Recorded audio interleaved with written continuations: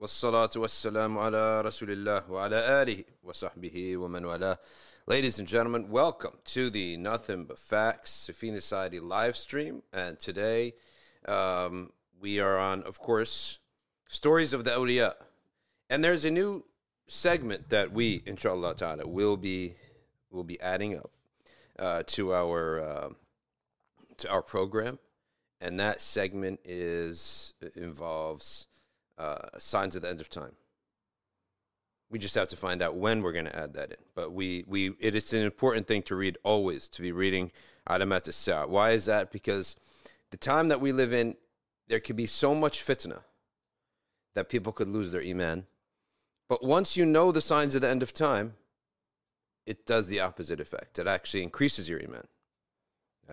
Just pull some of these blinds here, or these shades.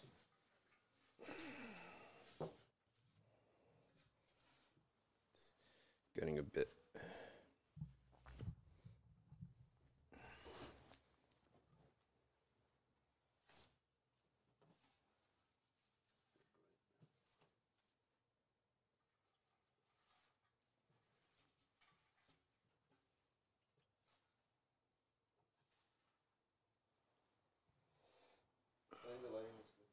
Good? Yeah.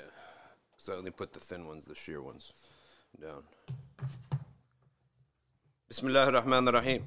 Today, the first person that we're reading, which is entry number 28 in our book that we've been reading from, Al-Risala al-Qushayriyah. Abdullah ibn Khubayq. وهو محمد عبد الله أبو محمد عبد الله بن خبيق من زهاد المتصوفة كوفي الأصل. He's from Kufa. وسكن أنطاكيا, and he went to Antioch, which is one of the places that later on the Crusaders will take over. وصاحب يوسف بن أسباط قال إنما هي أربعة لا غير. There are four things, there's nothing else. What are these four things? عينك ولسانك وقلبك وهواك. Your eye, your tongue, your heart, and your desires. فانظر عينك لا تنظر بها إلى ما يحل. Okay. Look at your eyes, do not extend it to anything except what is permitted. وانظر لسانك لا تقل به شيئا يعلم الله تعالى خلافه من قلبك. Look at your tongue, don't ever say something that Allah knows your heart is in the opposite to.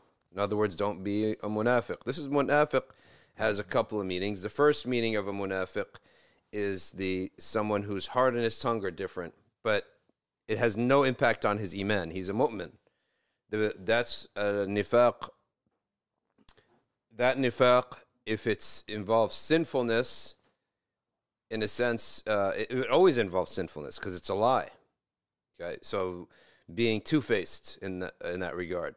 So it could be minor sin and it could be a major sin. The major sin is when you're actually preaching the deen to people, but you're doing the opposite on purpose, as opposed to just falling into sins, which everyone falls into sins. It's a minor sin if you're just in your worldly affairs, lying, essentially. All right, we're going to do business with you.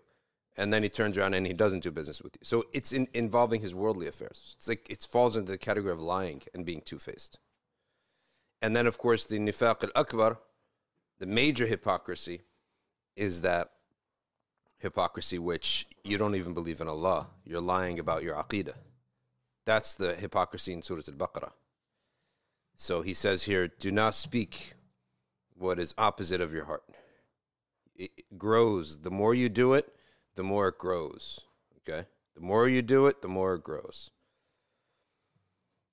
Okay. وانظر قلبك لا يكن فيه غل ولا حقد على أحد من المسلمين. Look at your heart. It should not have any anger, hatred, envy towards any of the Muslims. And hasad is the desire of the collapse of somebody, the desire of someone to lose their ni'mah. And that is permitted if that person is an oppressor.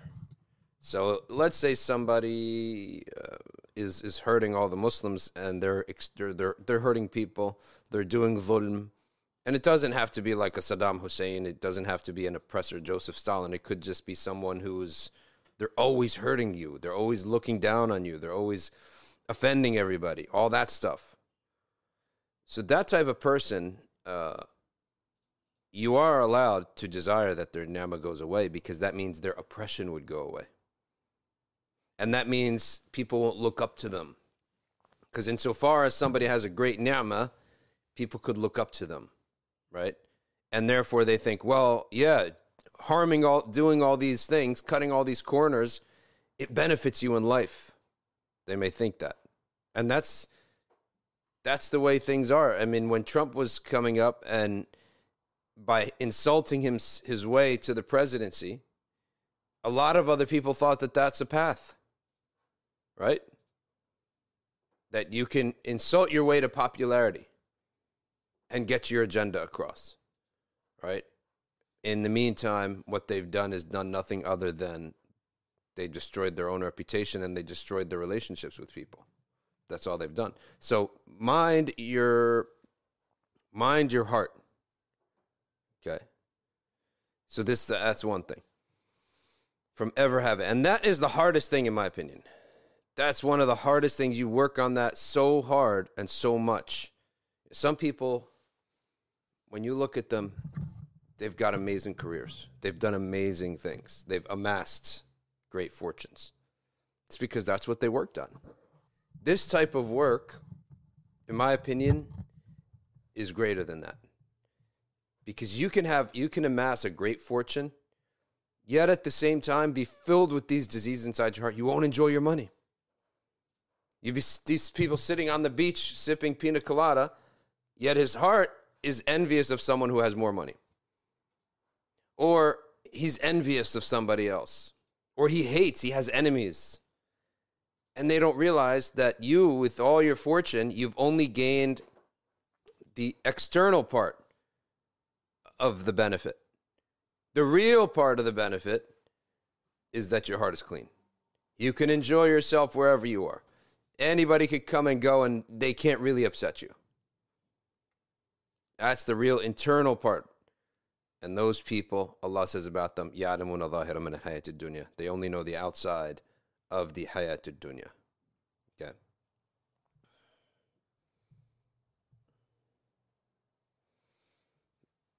Next. And let me tell you something. The route to purifying that aspect of your heart is by having a lot of time alone in ibadah. If you could be alone, you don't need people. If you could be alone, if you can enjoy yourself being alone, okay, and you can accept the fact that people will be better than you, big deal. How does it affect you when you're alone in a room? Not a problem. Let them be better than me. Habib Omar always says that the Habaib teach, and it's in his book on Mahiyat al-Tasawwuf and many other books, that if all the people leave you, if you're sincere with Allah, you should be happy about that. Because that means I have more time in my own ibadah. That's why this matter of ibadah is so important, because if you can be comfortable alone, not only comfortable, happy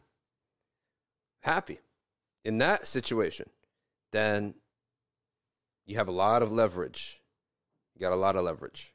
And it shouldn't bother you, whatever people do or say.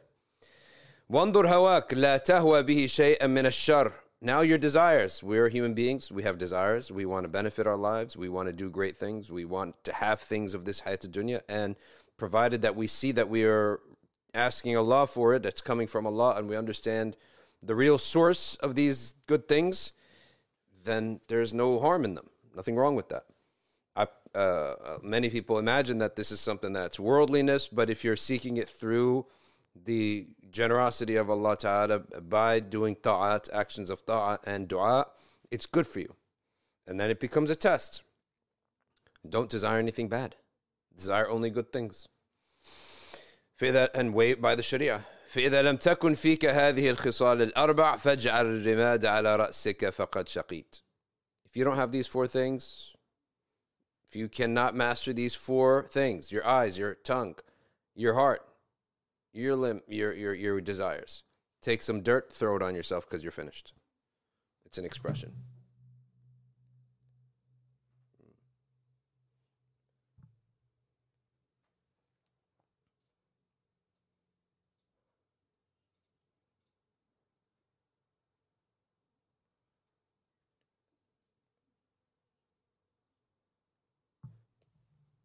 People have been asking me about the hair extensions. I'm going to answer it right now.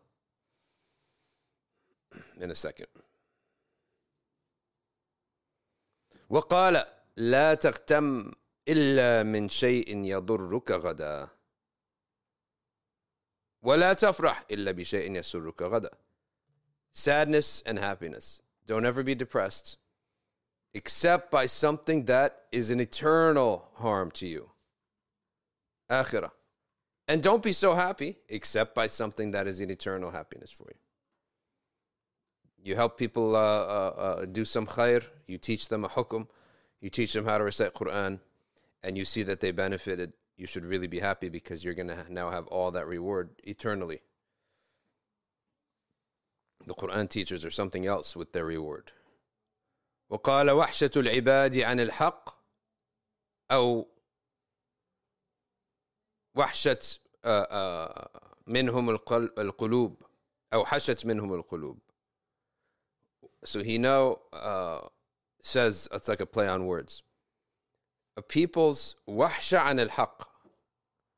The people being distant from the haq, from which is Allah. The people's being distant from Allah subhanahu wa ta'ala has made their hearts wild.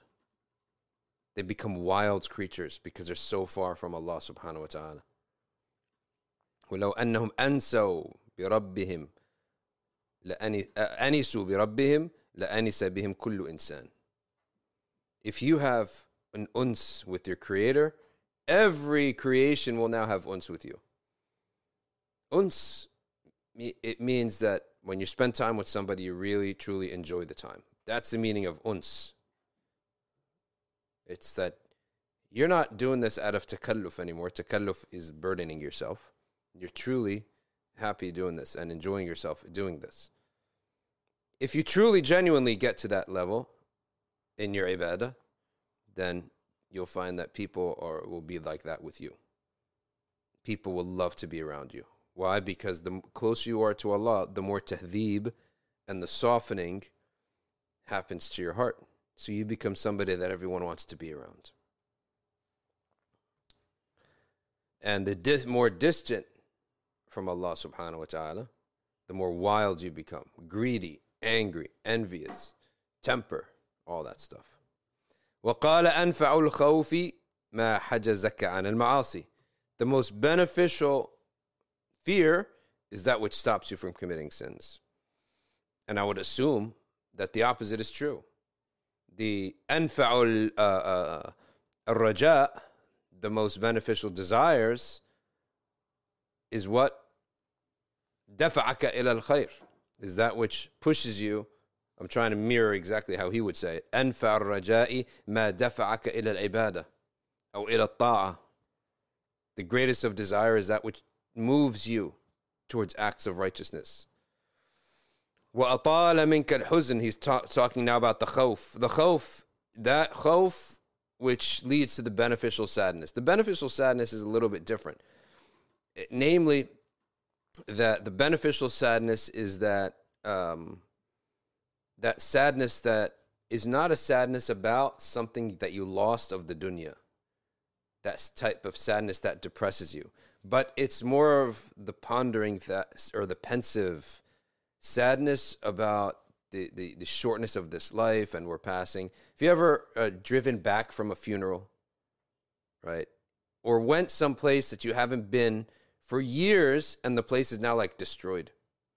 I remember there was a certain hotel, a lot of people used to have weddings there. These weddings were the most happening, hip things in our community that you got to see everyone's dressed up, right? And it was so exciting to go to these weddings for some period of years. Then 10 years passed. I ended up somehow visiting that same hotel and seeing it had fallen into ruins. It gives you like the feeling like life just passed. It's over. This is the end result of everything, right? So this is like, that's the pensive huzn that is more like a contemplation of the afterlife, or the brevity of life, right? That this life, it's coming and it's going. Right? It's coming and it's going. Madison Square Garden in the East Coast is probably one of the biggest arenas, let's say, in the area, right? In our area, New York City. Could you imagine a time, maybe like 80 years old, 90 years old, you go to New York with your great grandkids and you say, there was once a time where this was the city, right? And your grandkids said, New York? People used to like New York? And you're like, yo, this was the place. There was no place greater on the earth, right? In terms of dunya, entertainment. And let me take you to a building. It's abandoned now. It's all boarded up. It's nothing. Nobody uses it anymore. It's called Madison Square Garden. And this was the place to be, right? That's hayat dunya. That is that pensive sadness that when these awliya talk about it, huzn, that's the type of huzn they're talking about. The huzn, the feeling that this hayat dunya is passing us by. And we're moving so quickly through it.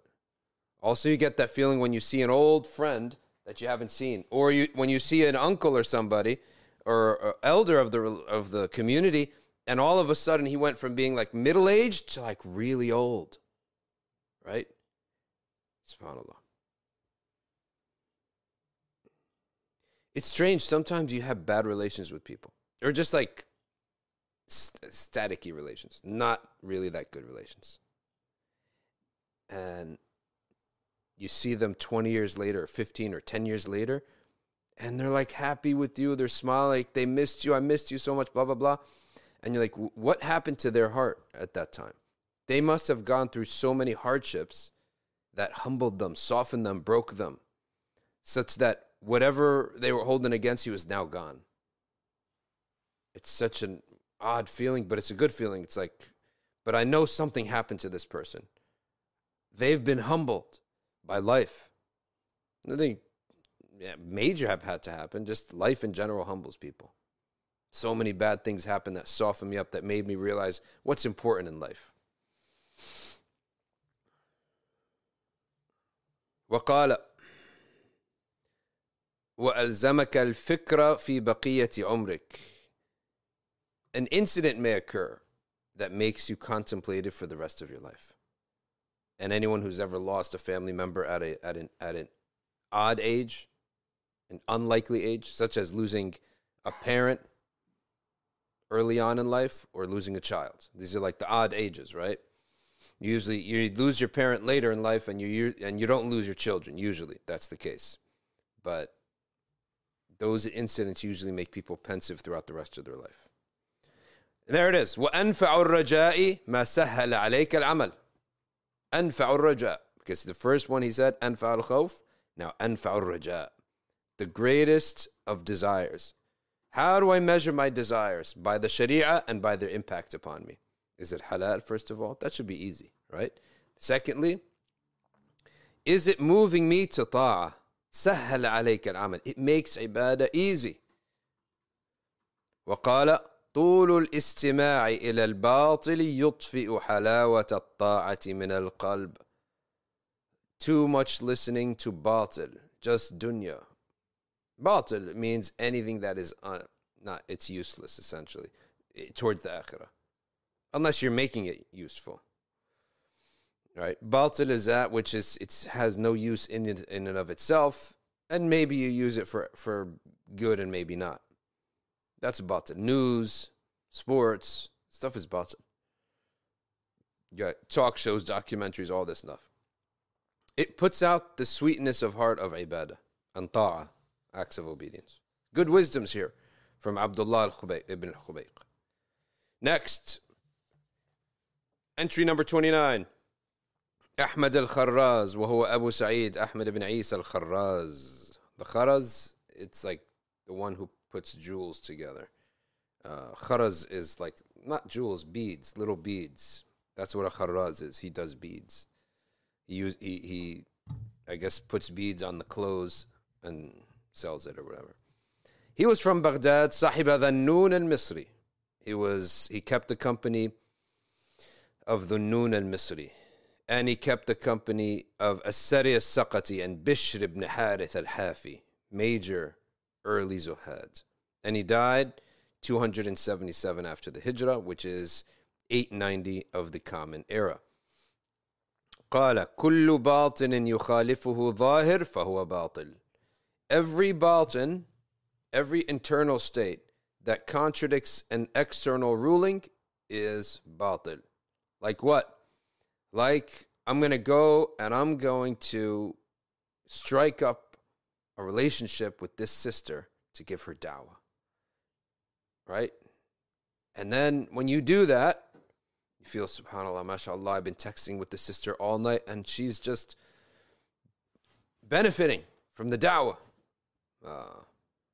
Khilaf al-Zahir. You went against what is the outward rule of the Sharia. You don't go and do da'wah to a sister. What's your business with her? That is one of the biggest tricks of Iblis. There are not hundreds of other women that you could have suggested her to. Why are you now? Oh, there aren't other women. Why aren't you doing da'wah to your grandma? Right? Why this woman in particular? Have you thought about that? There are many other women you pass by in life and you didn't have to give da'wah to. But this one you want to save. Your nafs is tricking you.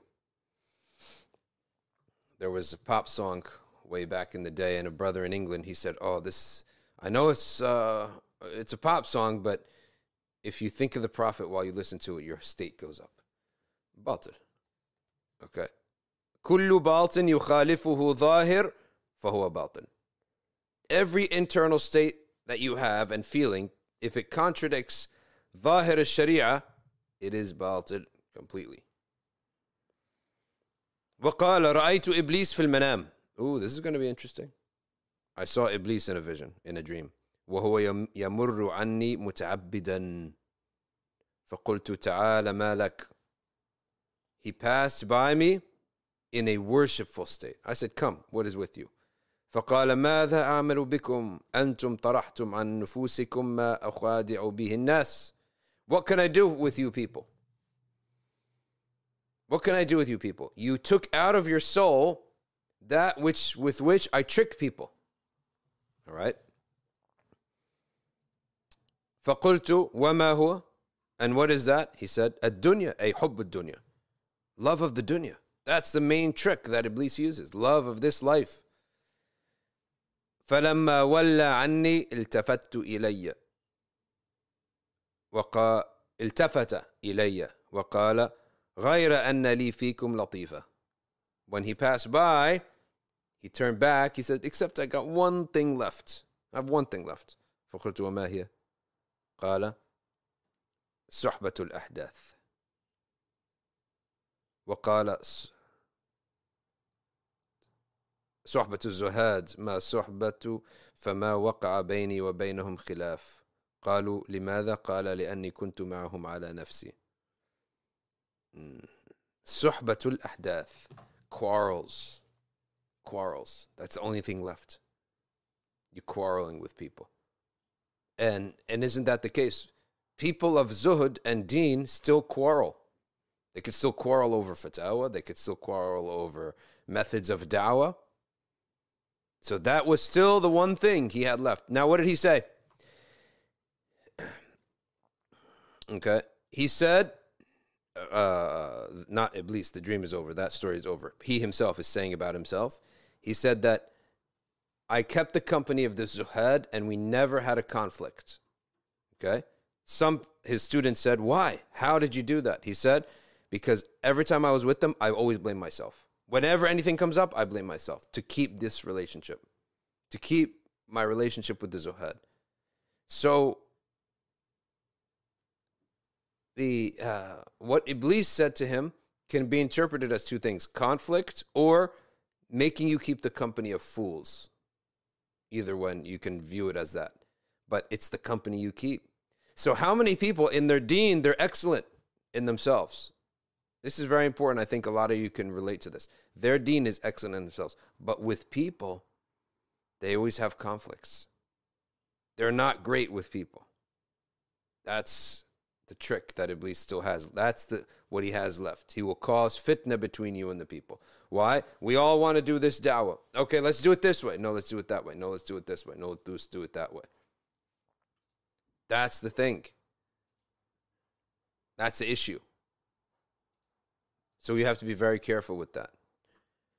Don't let your relationships with righteous people go sour. If they go sour, man, subhanAllah. Okay. If they go sour, shh. So, right, when you hit the permissions on that puts it on Spotify, good. Yeah, it's good. Yeah. For all those who are asking about Spotify, they're all uploading right now. Pretty much almost done. They're all uploading on Spotify.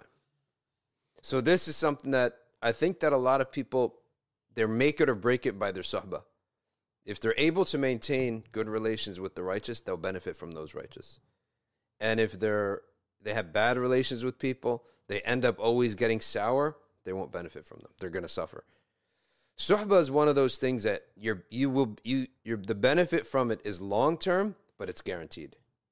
Like, it's not everyone is a student, right? Not everyone picks up book and studies. But if you hang out with a faqih long enough, for 15 years, you will be a mini faqih. Guarantee you. If you hang out with a businessman, and you never study business, you never do business, but you're his driver, for example, you're going to overhear enough conversations as long as you have a modicum of intelligence. One day you have half his knowledge, right? Just by listening. So if you just hang out with a faqih for just a few minutes, a day, a week, you will learn and become a faqih. But it requires a polished ego, a really polished ego. And it's a skill, in my view. It's a great life skill to get on with people, to get along with people. And some people just have this very bad, I'm not even call it a disease or a personality trait. It's a bad habit. You can change it. Anybody can change these things. They just always have to have fights with everybody. Or they like to be alone, and so they find an excuse to break away from the group. Important. Really important lessons were taken from these zuhad. Next is his brother, Abdullah al-Kharraz. Okay. And he was his younger brother. He died 310 after the hijrah. No, maybe he's not his brother. No, not his brother. No. This is Abu Muhammad Abdullah ibn Muhammad al-Kharraz. The other one was Abu Sa'id Ahmed ibn Isa. Different fathers. And this one is Persian. But he moved to Mecca al-Mukarramah. وصاحب أبا حفص وأبا عمران الكبير وكان من أصحاب الورع. The haram, we ask Allah subhanahu wa ta'ala to make it easy again to enter into the saha, it's called. Saha is the ground level of the haram. And it seems like now like a long distant memory that you could just walk right into the haram. There was no guards, no nothing, and you could just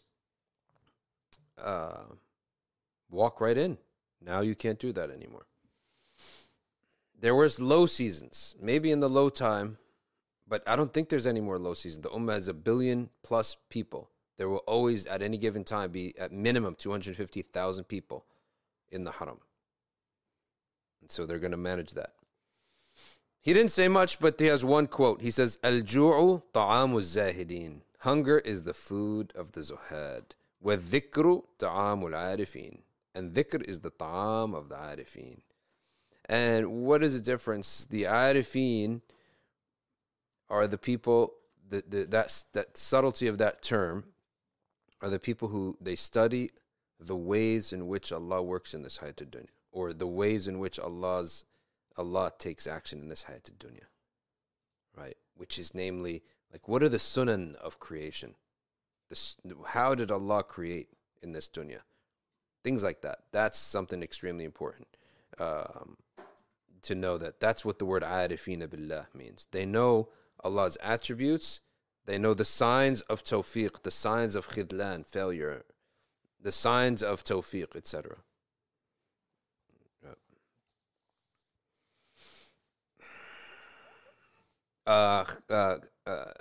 Shami Khan, yes, the pre-COVID limits have been lifted. However, you cannot enter the Saha, the ground level, without Ihram still. So after you do your first Umrah, you're either going to have to fake it by just putting on Ihram, or you have to sign up with an app to do Umrah, or you go upstairs to the second level. And now the second level, it used to be that you can go right up to the wall and sort of walk around and look at the Kaaba, but you can't do that now anymore. They've made the first portion of that for people who want to make salah. Then they put a ticker tape around that, or not a ticker tape, like a strip of like caution tape, and then you walk there. And when you look, it's so far you can't even see anything. On top of that, when we were there, somebody jumped. So they put another 10 foot, 5 feet or whatever. They put another wall, like a little wall, so that where you don't even pray next to the plexiglass wall through which you can see the Kaaba. You don't even see that. They pushed that out. They put a little wall, these movable walls. It's not that high, maybe 3 feet. Not even that. So there's 2 barriers now. And then the people praying, and then you make tawaf there. So all different things are happening. And so when you're making tawaf on the second floor, you're like in a building. You're not even like feeling any sense that you're at the Kaaba, at the Haram. The next one is Abu Hamza al-Khurasani from Khurasan. Khurasan is part of it is Afghanistan, part of it is now Persia. Abu Hamza al-Khurasani, he died in 295, which is 903 of the Common Era, and he was originally from the city of Nishapur. Nishapur, Samarkand, and Bukhara formed a triangle of knowledge. Very beneficial knowledge came out of that triangle. And he was from the followers of Junayd as-Salik, okay, and al-Kharraz, and many other Zuhad. Okay. وقال من استشعر ذكر الموت حبب الله إليه كل باق. The one who often thinks of death, Allah makes everyone love him. Again, the one who often thinks of death, that thought will purify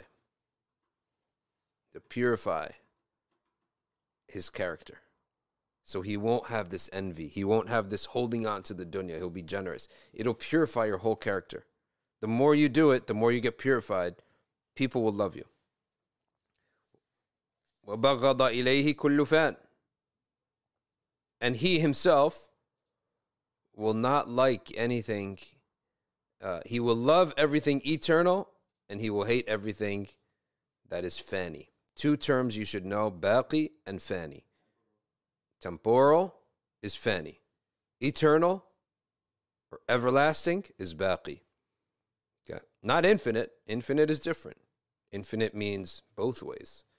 Everlasting and eternal means one way. Okay. Infinite going backwards. Going backward infinitely can never be for a human being, for a created thing. So this is when the Greeks and the atheists and all those, they said, no, this world has always existed. Okay. Rationally, that's impossible. Put yourself on a timeline, right? The timeline is the present. Now go back to the beginning of the timeline and come back, right? Go back to the origin and come back. We could do that. I could say that here we are, what we call 2023. We can go back all the way to the origin of human beings, and then we could write a history. Okay? We can imagine a history coming back. But if the world has always existed, if you go back to the origin of the world or to the beginning of the world and it has no origin, you would just go forever. You would never come back. So the idea that if this world and this universe and this creation always existed, we would never be at a present. There would never be a present, right? It's almost as if there's a well of water that has no end.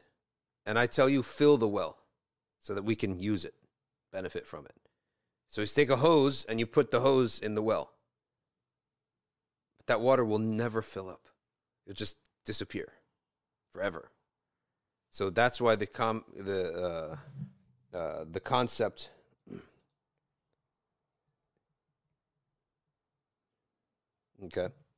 the concept of existing forever is impossible. So that's fani and baqi. Baqi, living on forever.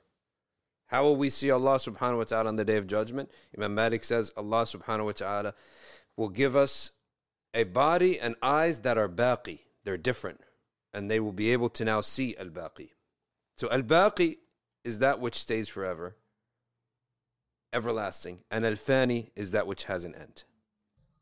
This world is fani. And that's what I said earlier. When you see something that, a place that you were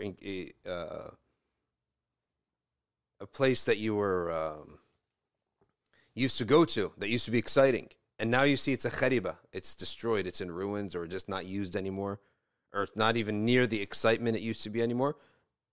That's the feeling of, you're feeling the fani, the temporal nature of things. Okay, which by nature gives you a sense of sadness. وقال العارف يدافع عيشه يوما بيوم ويأخذ عيشه يوما ليوم. The arifina billah, they live day by day. They take their living day by day. And it's not the fact that they don't ever save. No, that's not that. But it's, they don't rely upon that. They don't rely upon that. And they're living day by day, literally. You literally don't know what's going to happen tomorrow. So yeah, we may save as a practice. Okay, we may save as a practice, but it's not that we're going to rely upon that. You never know what's going to happen tomorrow. وقال له رجل أوصني. A man said, give me advice. فقال هيئ زادك للسفر الذي بين يديك. Prepare yourself for the journey that is right in front of you, coming to you right now, which is death. Death.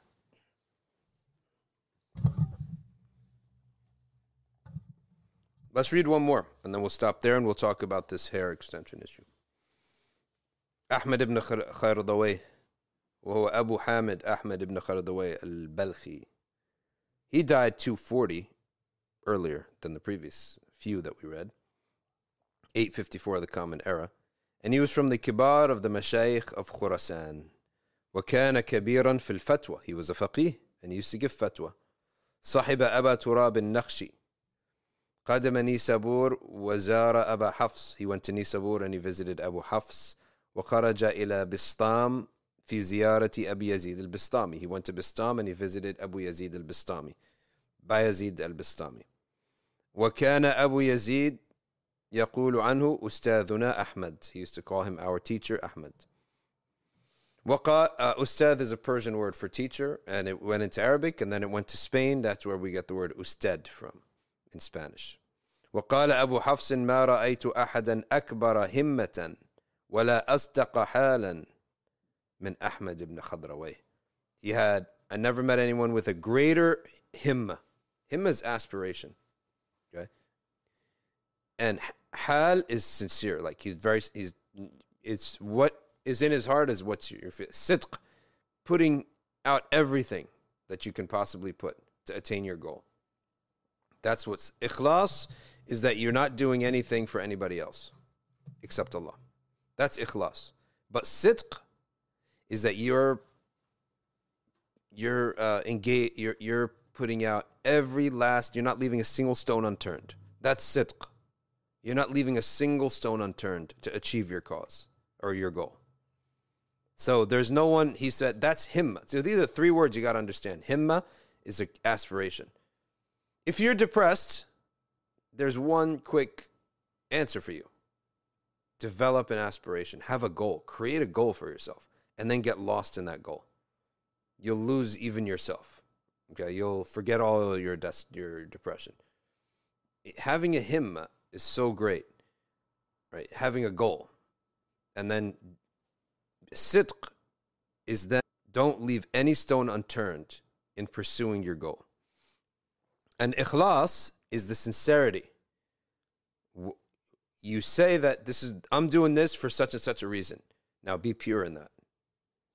I'm doing this to help you. Okay, be pure in that. I'm doing this to please Allah subhanahu wa ta'ala. Then be pure in that. Whatever it is. Whatever your intention is, to be pure in your intention. That's ikhlas. So these are three terms. Al-himma, wal-sidq, wal-ikhlas. And previously we learned al-baqa wal-fana. Baqa, everlasting. Fana is passing away. So these are all important concepts. And he says here about him that he had the most himma and the most sidq. Okay. Where are we here? All right. سمعت محمد بن حامد يقول كنت جالسا عند أحمد بن خضروي وهو في النزع وكان قد أتى عليه 95 سنة.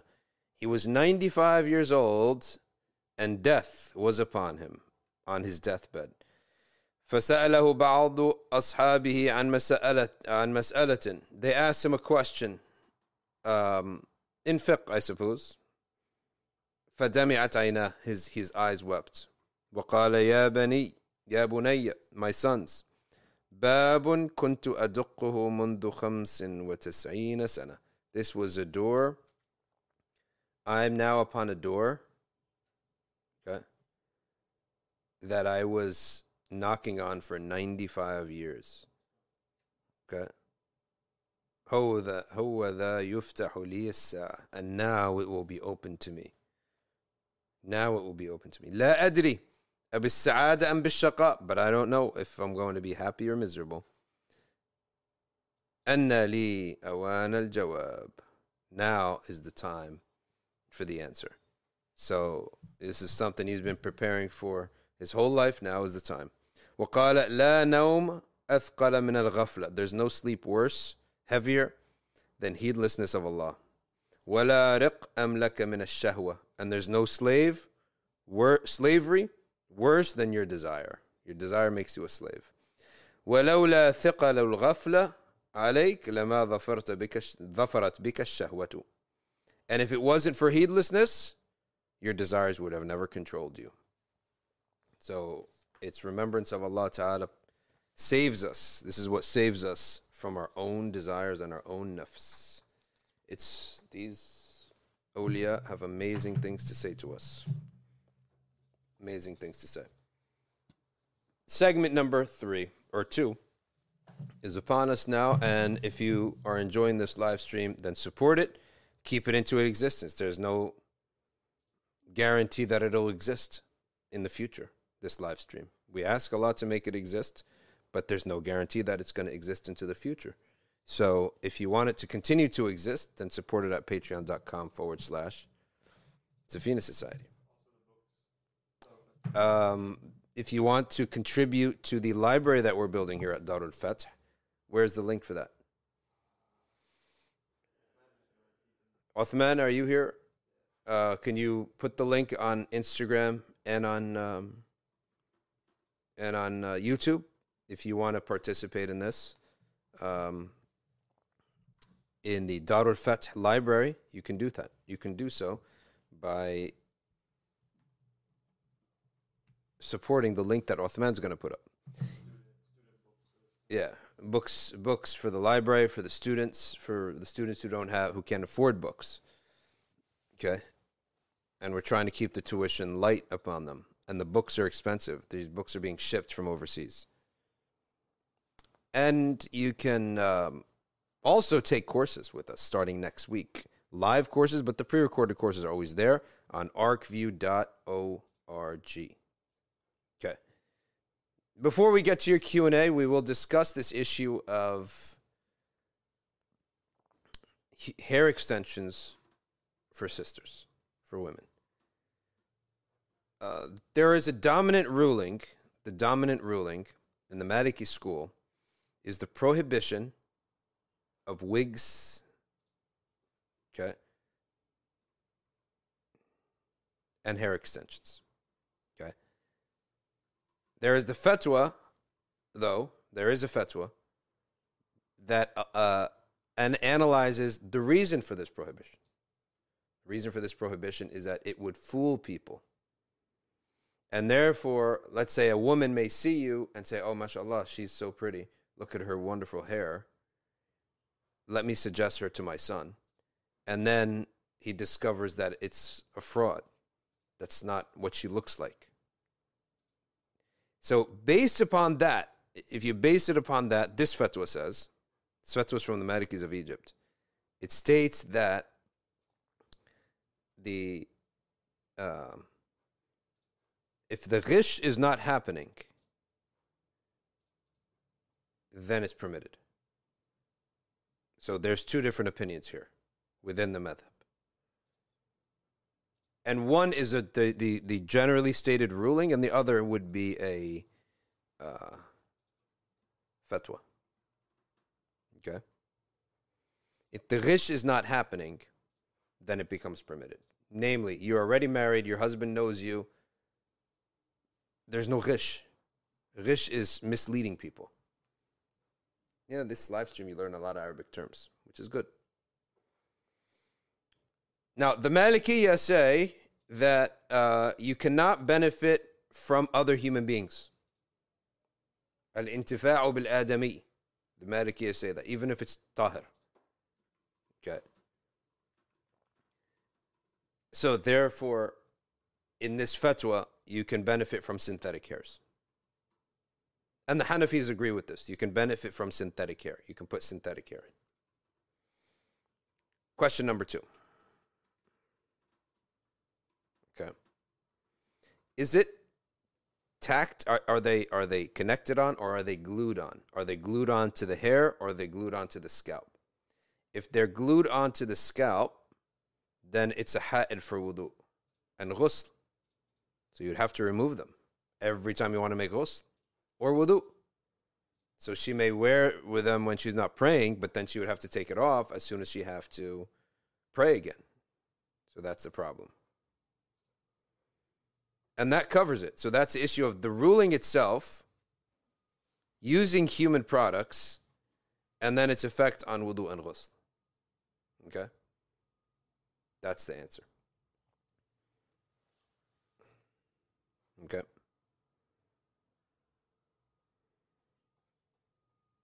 Any questions on that? Let's start taking your questions in general. Safia said, is a wish only in the context of potential marriage? Yes. Ghish, in this case, ghish is a general word for fooling people in trade, in transactions. And I'll give you an example. The Prophet ﷺ came upon a man who had very good grains. He had a basket of grains. And as the Prophet was looking in the grain, when he put his hand in, he found at the bottom of the basket that the customer would buy were all the bad grain. So he had bad grain, but he covered it with good grain. So the Prophet ﷺ said, "Man ghashana falaysa minna." This is ghish. Okay? And so that's ghish. Can ghish also apply to men in marriage? Yes. If he comes in with a toupee, for example. If a man comes in with a toupee, it's a ghish.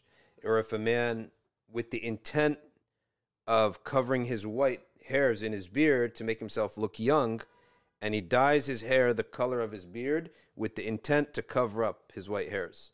Because you have to remember, back in the day, there was no such, people didn't know their age. Right? People say, I was born the year of the flood, the year of the elephant, the year of this. People didn't really know this. So you knew someone's age by their face. And so that's a ghish. So this issue of the prohibition of dyeing your hair black, a man cannot dye his beard or his hair black. So there's two different approaches to this issue. Number one, it's purely ta'abbudi. Ta'abbudi meaning it's just something the Prophet said not to do. It's a test of your obedience, and it's an exercise of your obeying the Prophet over your, rather than following your intellect or your own judgment, I should say. Okay, that's one take on it. The other take on it is no, it's ma'qul al-ma'na. It's ma'qul al-ma'na. Ma'qul al-ma'na is another Arabic term which means that it's something you could rationally understand why he's prohibiting it, which is not to fool people. If that's the case, then a blonde person cannot dye his beard blonde, and a redhead cannot dye his hair red, and a brown-haired man cannot dye his beard brown, and then a black-haired man cannot dye his beard black. So if we go that route, that's the answer to that. Because it's ghish. Okay? That's the understanding of that. Okay? So yes, a man can do ghish too. There's a discussion that needs some clarity here. Brothers are wondering if suicide is a means for someone to be in hell forever. No, it's a major sin. And they're confused about the hadith about someone repeatedly doing that to themselves. That's the punishment of suicide, is that a person will be repeatedly doing that to themselves until the resurrection. But suicide is not shirk. It's not kufr. It's a major sin. Can it be forgiven? Yes. And that we have a proof from that in the hadith. The Prophet ﷺ was asked about a new Muslim who killed himself because of pain, and the Prophet ﷺ mentioned that Allah will forgive him.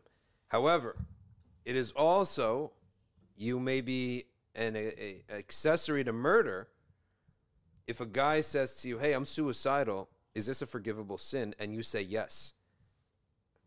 I've seen many shuyukh talk about suicide, and they say, you're not allowed to say that. You must say, it's not forgivable.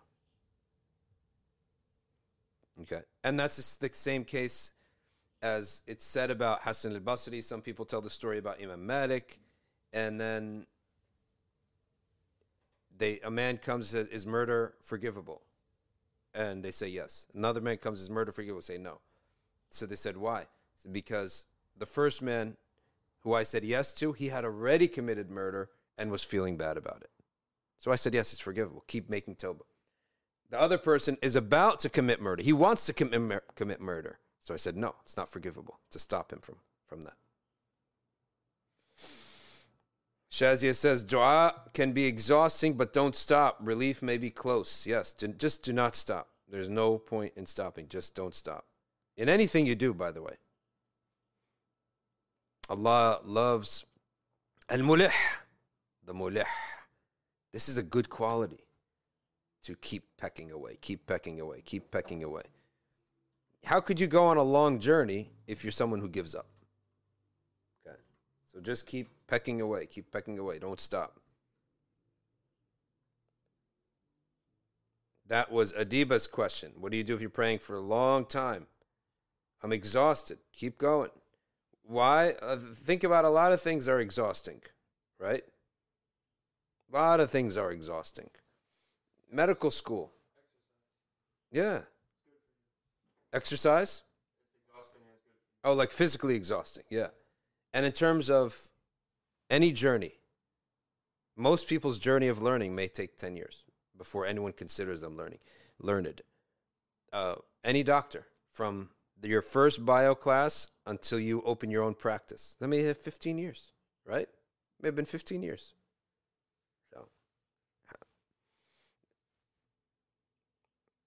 All right, next question. I asked my elder, they all read Salah Hanafi time except Asr and Isha. They follow the Shafi'i time. That's what he was saying the other day. I asked him, why do you do this without a need? He said, wear a niqab. What the heck kind of answer is that? Well, inshallah, his Salah is valid. It's just not the perfect way to do our ibadah is to use our brains to choose the imam or the madhab that is most worthy of following, then follow it through. Yeah. But if you don't do that, it's not that your ibadah is invalid, as long as it's valid in one of the schools. It's just not the right way to practice things. Daydreaming of Autumn, we are up on Spotify again. And Rai could do a check. Go to Spotify and check, but just go to spotify.org. Wait, it's not a public website? Spotify? But as long as you're putting it in a SoundCloud and you're going into the RSS. The RSS, you're clicking on RSS, including, okay, when you go to, okay, go down, there it is. Yeah, so they're coming up slowly, but why are they out of order like this? No, this is just random. Oh, random. Click on the whole channel, right above the channel. It's no, yeah. No, go back. Back again. Yeah. And go to the channel. Yeah, right there. There. MashaAllah, they're all up on Spotify. Good. They're all up. Can you put a, oh, you can't put a picture, I don't think. They're all up on Spotify. Subhi's been very sick, in and out of the hospital. What's wrong with you? Why is Subhi in and out of the hospital? Not good. Allah give you a shifa, ya Subhi. Sabbahak Allahu bil khair. Next question, Khalil Hamza. Can you please explain the concept of kasb? Kasb is that we do not create our actions. لَهَا مَا كَسَبَتْ وَعَلَيْهَا مَا اكْتَسَبَتْ. Meaning, Allah is the creator of all actions. خَلَقَكُمْ وَمَا تَعْمَلُونَ. He created you and what you do. So how do I do deeds? No, we don't create our actions. They're created, but we earn them by our intention. That's kasb. Is there a truth behind lines that are seen on the palms? No. Palm reading is nothing. It's completely batil. Muslim grandpa says the Prophet sallallahu alaihi wasallam, a man committed, yes, there was a Sahabi who did, a brand new Muslim who killed himself. One, the Prophet sallallahu alaihi wasallam said he is in the fire and he's doing that to himself until the day of judgment, and the other, Allah forgave him because one was a brand new Muslim. Okay. And the other was not. So one was forgiven, one was not.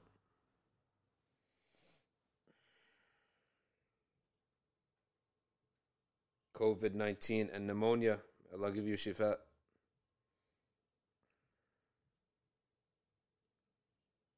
How do you prevent our hearts from being attached to something that's not good? My experience is that a lot of recitation of Quran removes attachments that are no good for you. They remove them. It removes it. Sophia says, what about false eyelashes? It's a ha'il for wudu. Same ruling, but it is a ha'il of wudu.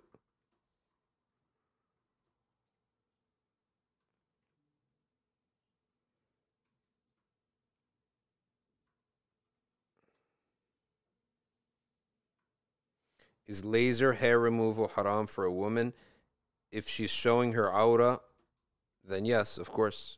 If you're doing it to yourself, I don't know how this laser hair removal works, but in any case in which you could do it to yourself, it's permitted. But to have somebody, if it involves looking at your aura, then no, that's not allowed. It's not a valid reason to reveal your aura.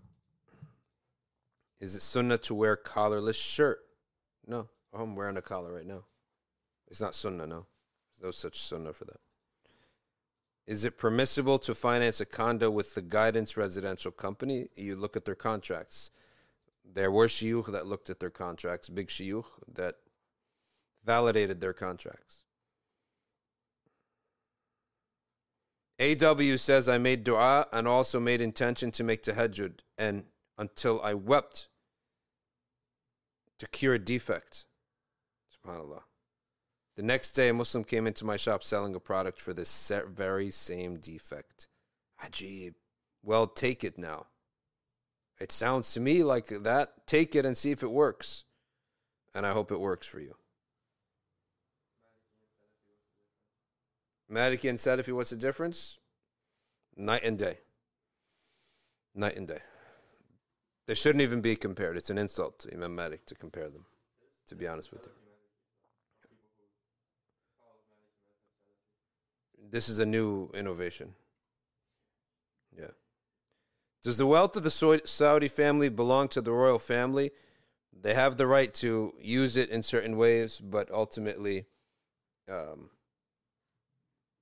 things that are found in the ground, okay, has its own ruling in fiqh, including zakah. Right.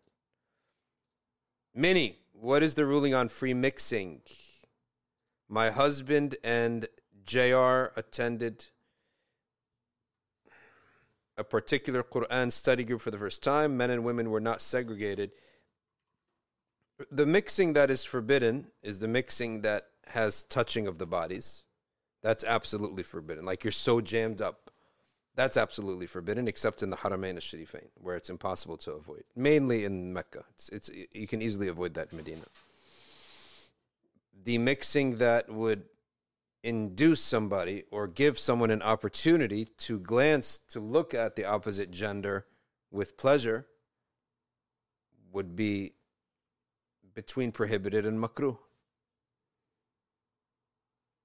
That's the type of mixing that's forbidden. Okay.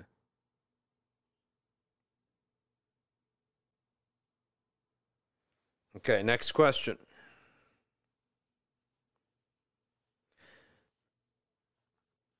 Sheikh Shuraim resigned from the Haram of Mecca. Why would he do that?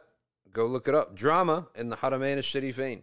The weirdest thing about the Haramain al-Sharifain is that they now have like youth running their Twitter accounts, right? Haramain al-Sharifain Twitter account. So Tahira, why don't you get us the news for that and see why did he resign?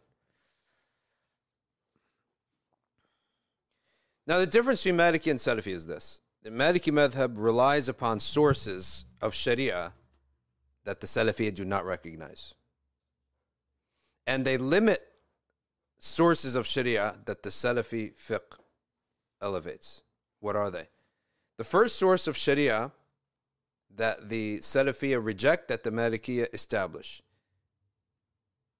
is the amal of Ahl al-Madinah. And which is the pious practice and the fatwa of the first 3 generations of scholars in Medina, and the common practice of everybody. So the common practice is that which, something that could not have been changed, that's mutawatir, like the adhan, the size of the mud, the way of prayer, the way of clothing. These are things it's impossible to have been changed in only 3 generations from the Prophet ﷺ. And it was something that everybody's doing. The whole society is doing it.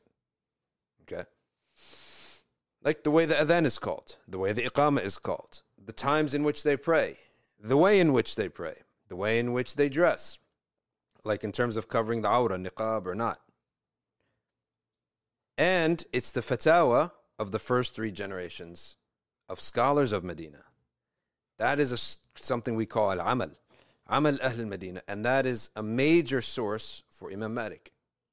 He elevated this source over another source which the Salafiyya take and consider that as a stronger source, and that is the Ahad Hadith.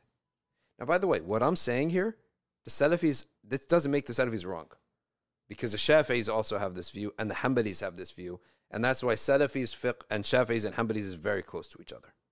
Okay? The Ahad Hadith means a hadith that come from 1 or 2 narrators. Just 1 or 2 chains, especially 1. Okay? But I have seen some people say only 1 or 2. It's only come, especially just 1, like come from 1 chain. 1 Sahabi transmitted it. What does that mean?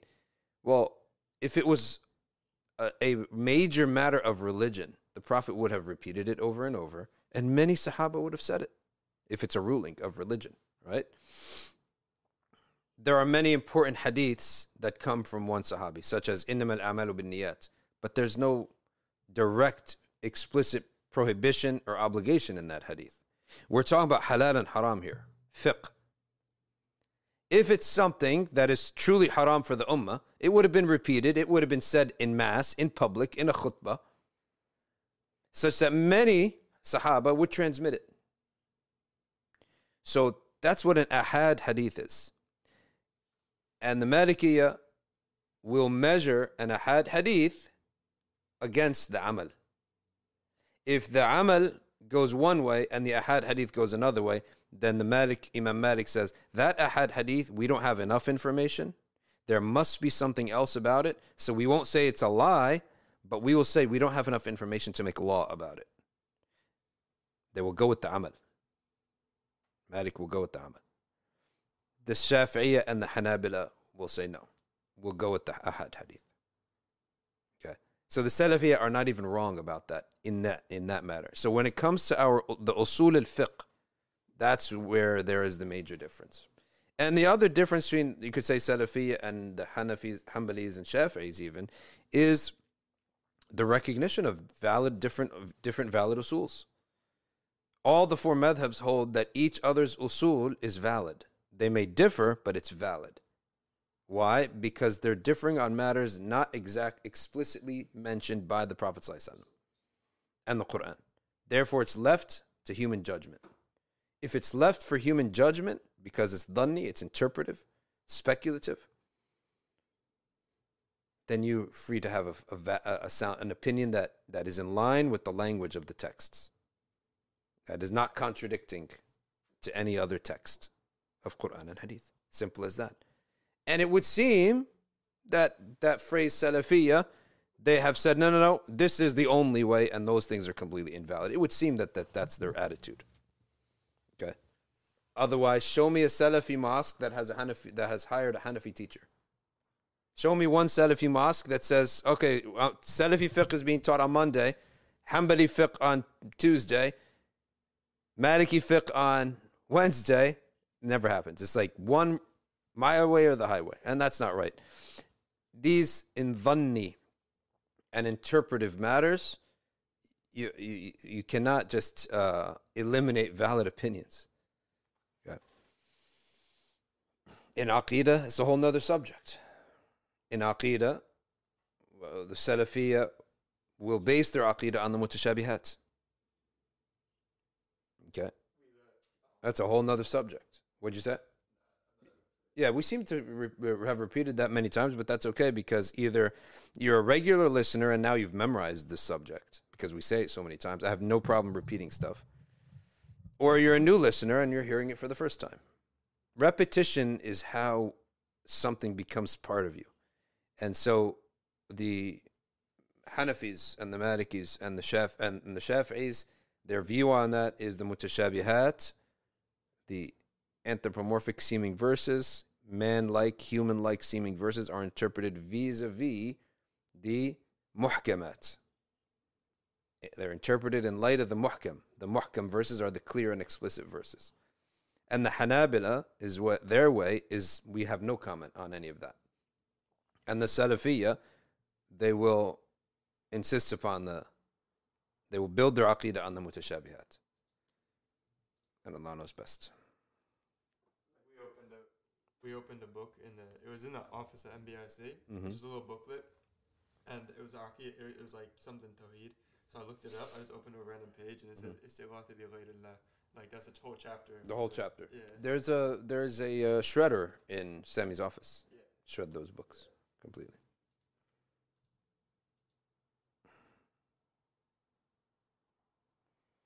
The religious police in Saudi have been disbanded.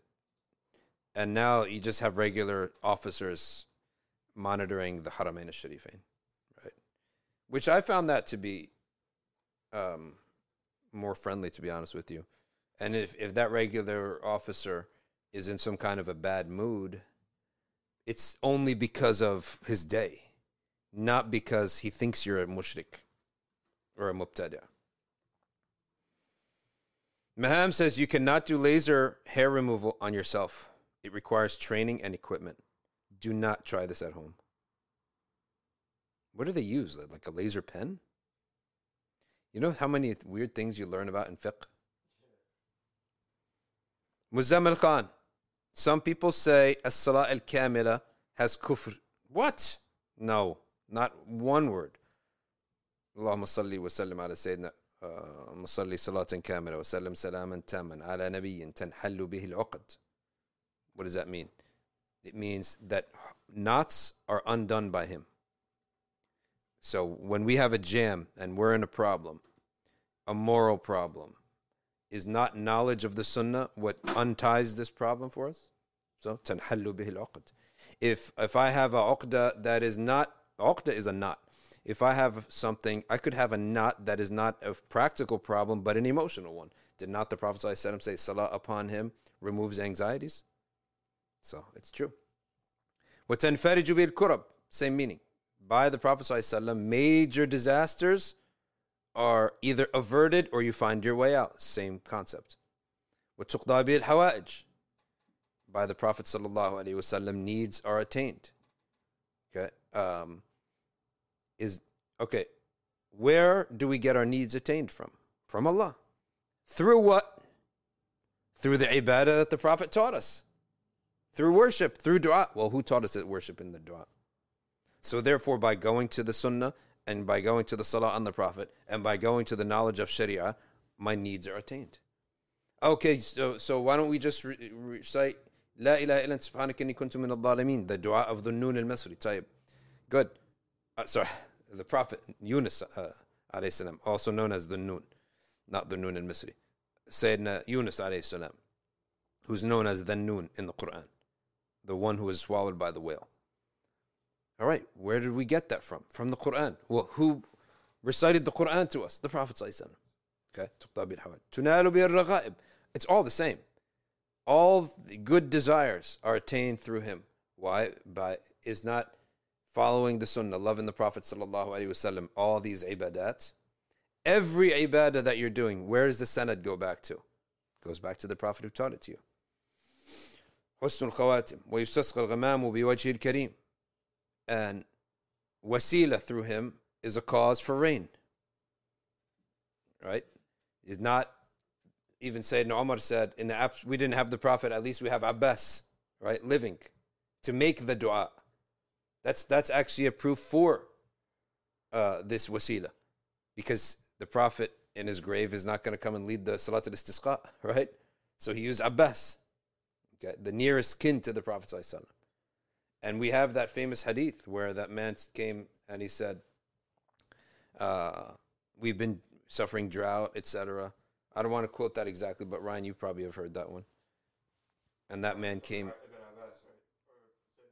It was a Bedouin came in front of the grave of the Prophet ﷺ, and he said, "O Messenger of Allah, we have drought, we have all these things."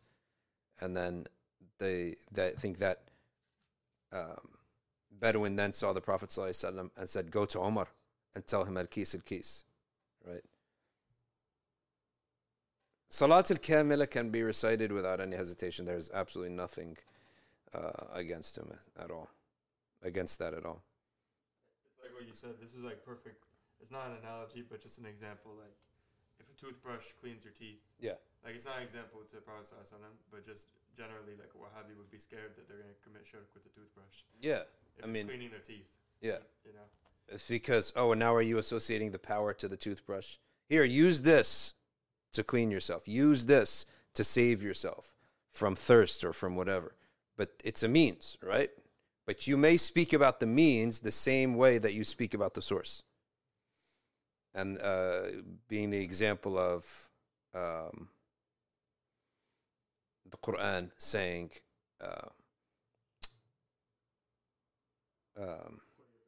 قُلْ يَتَوَفَّاكُمْ مَلَكُ الْمَوْتِ. Say, the angel of death causes you death, brings you death, takes your soul. Well, doesn't Allah cause death? Yes, but you may speak about the source and the sebab in the same language. So you can say, this doctor saved my life. Hey, a guy saves your life from getting hit by a bus, right? You say, oh, man, you saved my life. There's nothing wrong with that. Yeah, subhanAllah. Repeat your shahada because now you made shirk. No, you say, Allah saved my life and you were just the sebab? No. You can say to him, you saved my life. Of course, with the aqeedah that he's the sebab and Allah is the source. Sebab is the means.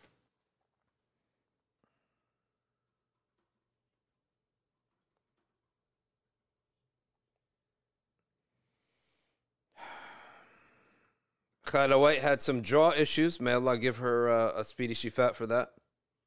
Khala's out. Subhi's out. What's going on here? What is the adab of saying salams to someone with their wife or sister? You could say assalamu alaikum in general to all of them in one shot.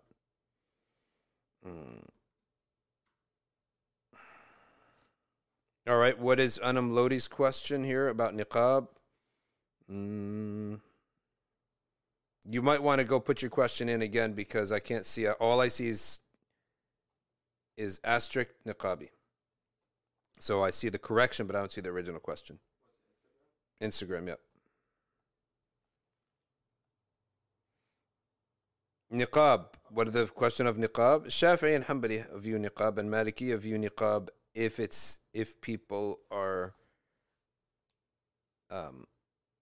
people do not have adab and they would stare upon a Muslim, then it's blocking her. Then blocking her face would be fard. However, as awra, no, not as awra, but as avoiding people who are harmful. But the awra in the Maliki school is for a woman is everything but her face and her hands. Her face and her hands, and the bottom of her feet. For the Hanafis, it's face, hands, and the whole foot. Okay, good.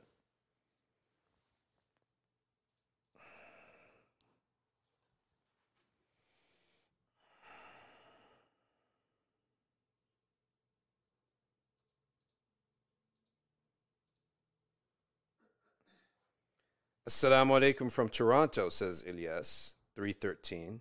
The 20th of Jumad al-Thani is tonight, and that is the birth of a Sayyidah Fatima. Yes, Sayyidah Fatima is born on the 20th of Jumada al-Ukhra.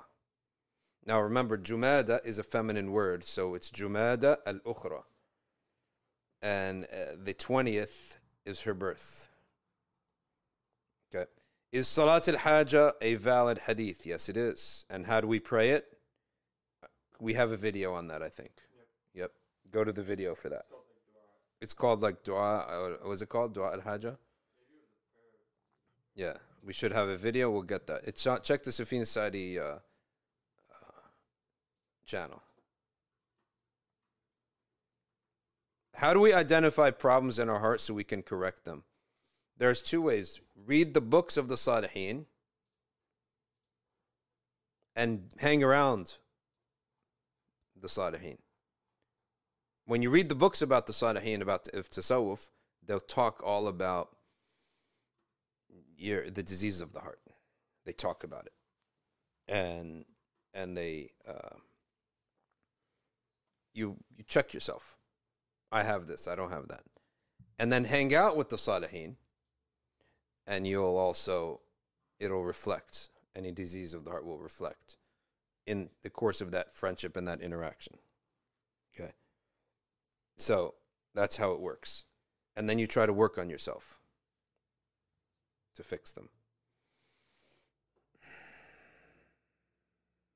From the hadith where the Messenger of Allah sallallahu alaihi wasallam tells us jealousy is only permitted in two causes or two cases, does that mean we can be ungrateful? No, it doesn't mean we be ungrateful.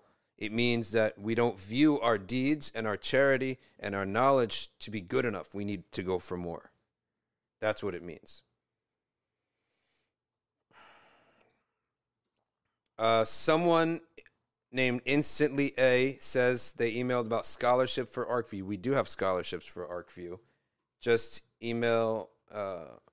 We'll check. I'll ask Sister Tasneem if she's on the stream, if she can check that. Where did you email? Make sure you emailed the right person or the right info@safinasari.org will get you there. The live on the Nile. Mu'minun, ayah 7. But whoever seeks beyond that, then those are the transgressors. Is it open to interpretation? Slightly open to interpretation. But in general, whoever seeks beyond the marriage is sinful. In other words, zina, masturbation. all that is sinful. Okay. Any sexual pleasure outside of marriage is sinful. Okay. Shazia, go Salat al-Hajjah, it's up there. Yeah, the video is called Dua al-Hajjah, or the prayer of need. Is herbal medicine, medicinal tinctures containing alcohol haram? In the Maliki school, it would be haram. In the Hanafi school, it would be, if it's non-grape and wine, and you will not be drunk from it, then it is permitted. How many qada salah am I required to pray for it to be acceptable? All of your qada salah. You have to make up all of your qada. Let's go to YouTube. Ignoring these poor people on YouTube. Uwais, aim to constantly be in a state of dhikr. Yes. When our city carrying beads but keep getting thoughts of ostentation. Ostentation of what? What have you done to be ostentatious about? Carrying a bead? Buddhist monks carry beads. Hare Krishnas carry beads. There's no ostentation in that.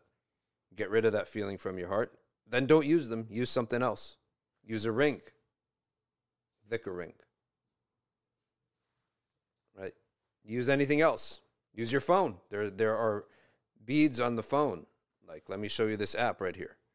Any of these apps have it. They all have it. It's like a misbah on the phone. Like this.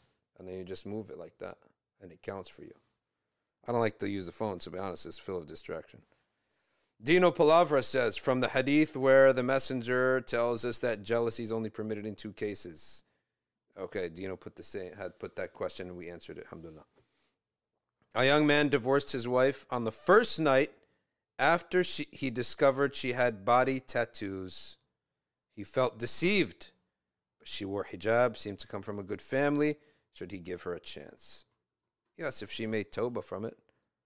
If she made tawbah from it, give her the sister a chance, because people make mistakes. And that's not a deception. She did not deceive you in any childbearing issue. And I don't think that a body tattoo is going to affect sexual performance, right? That's the deception that is the major deception. And that's not something she really had to disclose, to be honest with you. Unless it was so much that it would affect intimacy. That's the only thing that has to be disclosed, so I think that you should give her a second chance, personally speaking.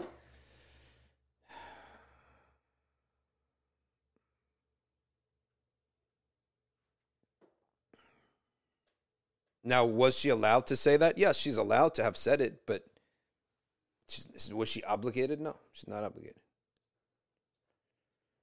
Sabah Khwaja says, how do you explain the concept of original sin and coming to earth in Christianity versus Islam? We have no original sin, but would you just say it was an innocent mistake of Prophet Adam? We say that Adam alayhi salam was tested, and Allah says what happened in clear language in the Quran. فَعَصَى آدَمُ رَبَّهُ وَعَصَى آدَمُ رَبَّهُ فَغَوَى. And in another ayah, وَلَمْ نَجِدْ لَهُ عَزْمًا. So Allah says, Adam committed ma'siyah. What is a ma'siyah? It is the opposite of obedience. So that means you're not supposed to cross this line, you cross the line. But why? فَنَسِي وَلَمْ نَجِدْ لَهُ عَزْمًا. Allah tells you, why did Adam cross the line? He forgot. He forgot the ruling. And we did not find that he had the strength of remembering, or it could, azma here meaning the strength to remember, or the intent to disobey God. So the Quran explains to us how that Adam alayhi salam did this, or why he did it. As for him breaking God's law, yes, he did. But why did he break God's law? Allah makes him innocent in the Quran by saying fanasi. However, forgetfulness in the Sharia of Adam is not an excuse. Why is it not an excuse? Because you have one ruling. You have one ruling. There's one prohibition. There are 0 obligations. in that Sharia. So when you have, how many obligations do we have in Islam? Like a lot. How many prohibitions? A lot. So if I forget, you have an excuse, right? And I have to go earn a living. I have to take care of my kids. I got to deal with people. I got to pay taxes. I got to do all these things. So I got a lot of slack if I forget. Okay? In the Sharia of Muhammad sallallahu alaihi wasallam. In the Sharia of Adam, does he have kids? No. Does he have to pay taxes? No. Does he have to earn his livelihood? No. Does he have many obligations? No, he has 0. Does he have many prohibitions? No, he has 1.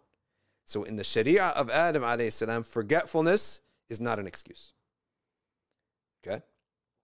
So overall, though, we say that Allah, the wisdom here, the purpose is that Allah Ta'ala is showing and wanting Adam to experience what it's like to make a mistake.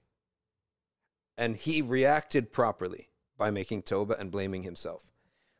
That now, when he did that, he passed the test. Now you're ready to go live on your own on the earth.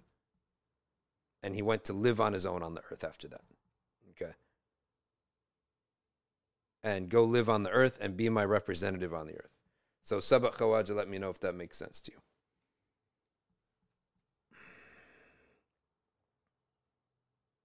Mass Q says, brothers coming to my friend for marriage. The mother is harsh on her to be quiet regarding the doctor's checkup. She got small ovaries and can't give birth. They went to a hakim. So if you cannot give birth, that is something that you must disclose. Remember, what has to be disclosed? Anything that will affect the marriage in terms of reproduction, sexual intimacy, reproduction, sexual intimacy must be disclosed, because that's one of the main reasons people marry. People marry for companionship, for other things, but also companionship, yes, but reproduction and intimacy. For the man, he must disclose that, and he must disclose the ability or inability to keep her safe. So if he says, hey, I have bad credit, I can never rent an apartment or buy a house, we got to live with my parents forever, he has to disclose that. That's the essence of marriage. For the woman's side is intimacy. For the man's side is intimacy and the ability to sustain the family and protect the family. Okay. The only reason that marriage exists is because the intimacy between husband and wife can produce a child, and the society needs to know whose child it is so that they could be legally responsible to feed it and house it. That's why friends don't have an official, friendship has no official relationship, right? Because there's no risk. We're not going to produce anything that requires financing and protecting or any legal relationship at all. Or legal implication, I'm sorry. Ahmed Abid says, during the Prophet Muhammad's time, was the mataf in Mecca the same way? Women and men would do tawaf and touching each other? They would make tawaf in the same way, yes. They would make tawaf in the all together. Also, like how the Hajar al-Aswad was there, a line? No, there was no line. You just went. Also, remember, the population wasn't so high. That's why the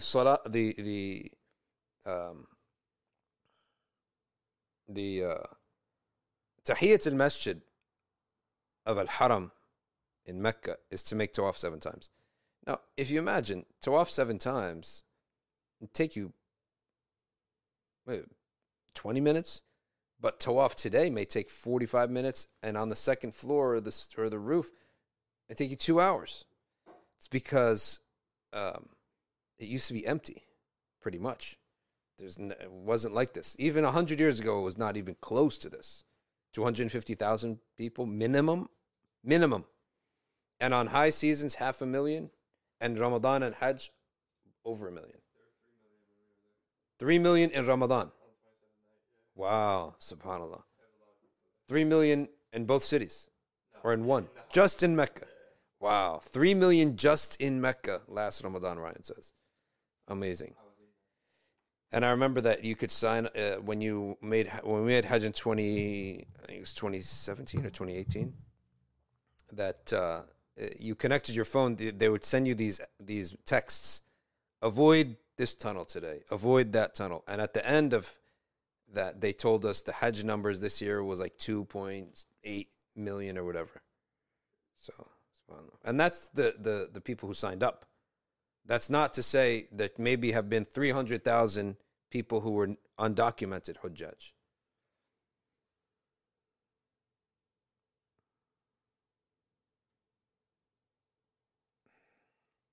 Do you say taqleed is important or you don't need to follow a school of thought? Says Ahmed Abid. Taqleed is inevitable because a muqallid is someone who is not a mujtahid.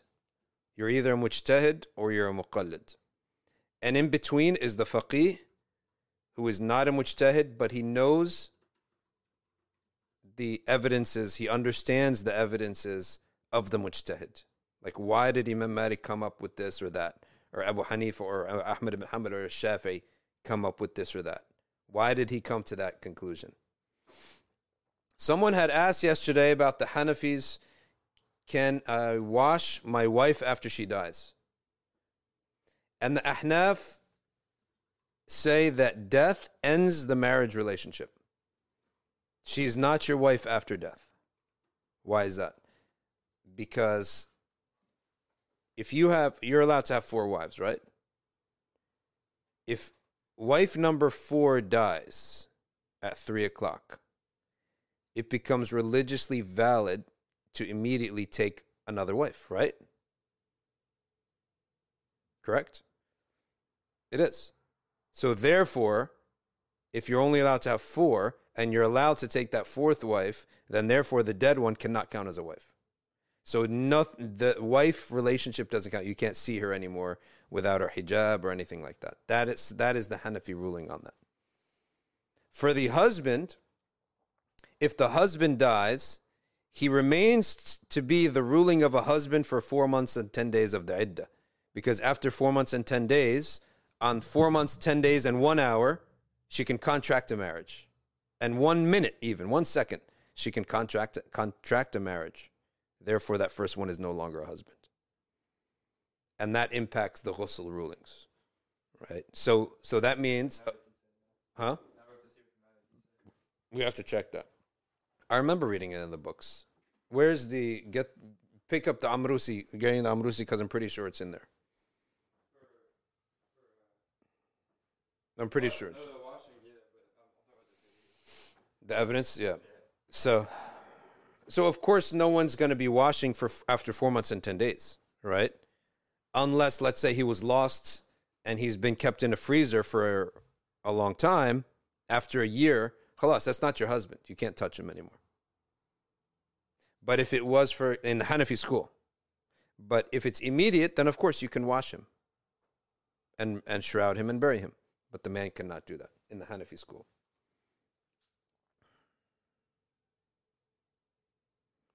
Bushra Begum, this sister with the tattoos has taken over the chat.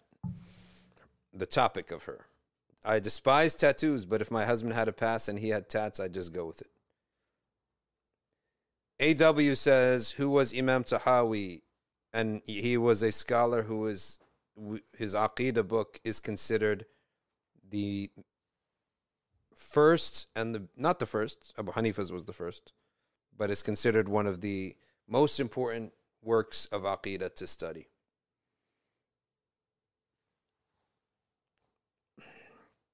When one visits a grave, does the person in the grave know? Yes. AW says, thank you for repeating these topics from a new listener. See, that's why we repeat these topics. Okay. What was Ibn Taymiyyah's view on the works of the people of Medina? The Hanabila in general, they do accept Amal al-Medina as a source. They accept it as a source. But it's not going to be stronger than an ahad. Imsa Nawaji says, are we living in the end times? Many ulama say yes, we are living in Akhir al-Zaman. Abida Chowdhury, Ameen, thank you, and may Allah Ta'ala strengthen you as well. I was told masturbation is allowed if it will stop you from committing zina. Is this true? It's not that it's allowed. It is, it becomes the lesser of two evils, right? But in that ruling, it means there needs to be a temptation of zina in the first place, like near you. Then it becomes something that you could do that. For example, you can't be sitting around in your home and say, you know what, I also could be committing zina, so I might as well just masturbate instead of doing that. No, you need to be like, you're in a situation. You got yourself in a weird situation, and zina is very possible right now, physically. That's when it becomes something that's a lesser of two evils. We in our religion, we control our sexuality. The West has now become a place that freedom is really marked only by two things. To be as sexually deviant in our world as you want, to be as sexually open and do anything with your sexuality that you want. Take your private part, put it wherever you want, and put anything inside of it wherever you want if you're a woman. That is the first hallmark of freedom for the West.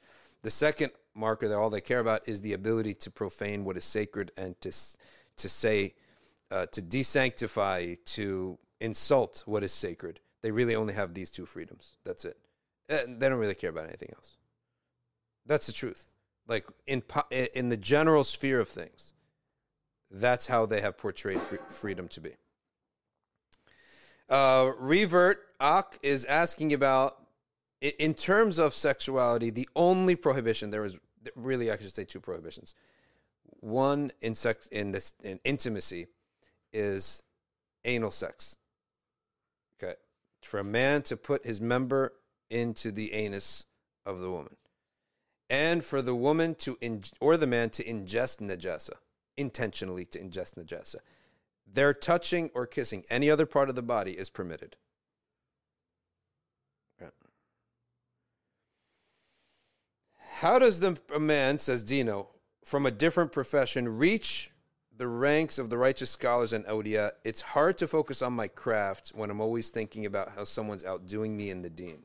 No, don't worry about that. But if you be smart about your efforts and study systematically, even if it's little by little, even if it's 20 minutes a week, but it's systematic.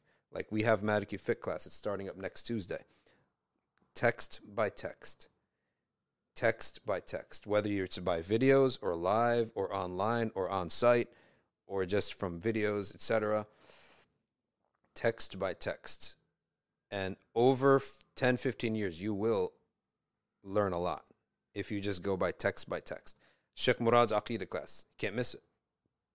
Text by text. Okay.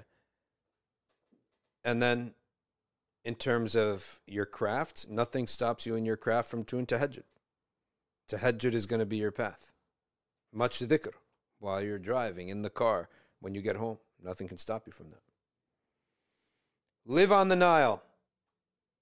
This person is either from Sudan or from Egypt.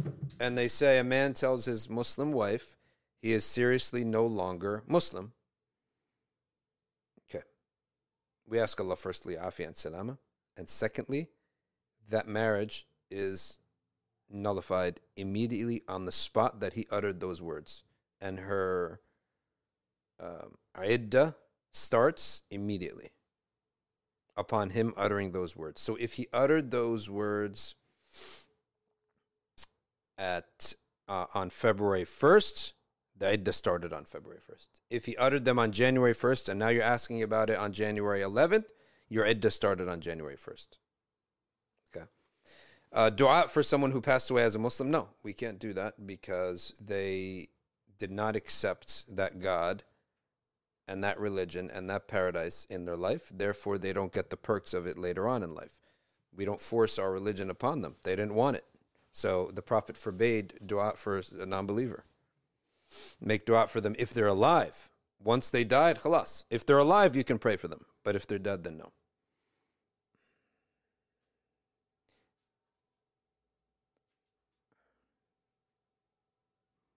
All right, let's go to YouTube and see what's going on here.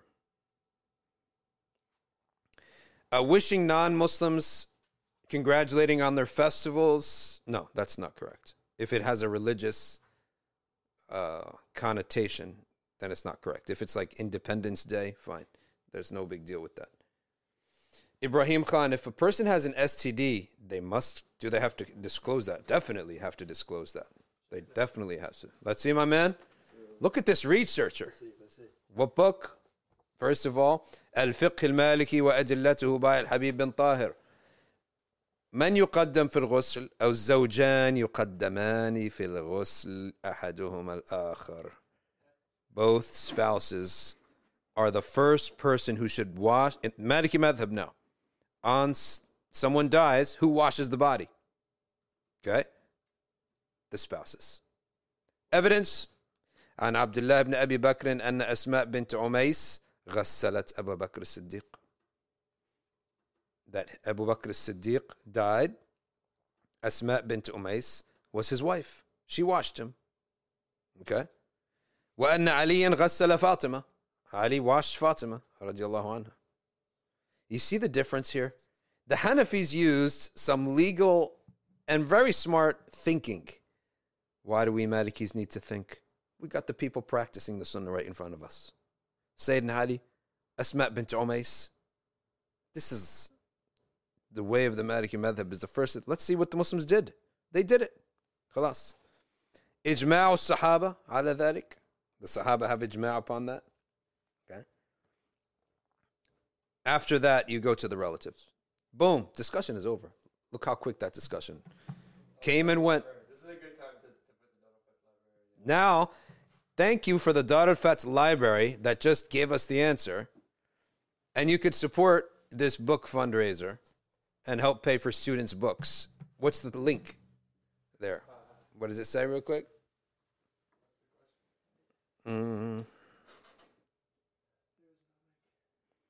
Uthman, we need a link. Yeah, call him up.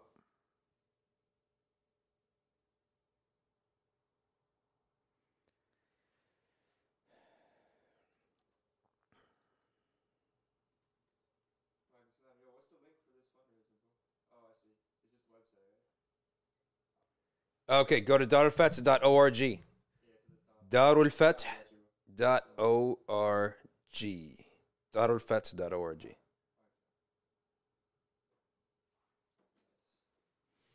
Asim al-Hakim from Saudi says Salat al-Hajj doesn't exist.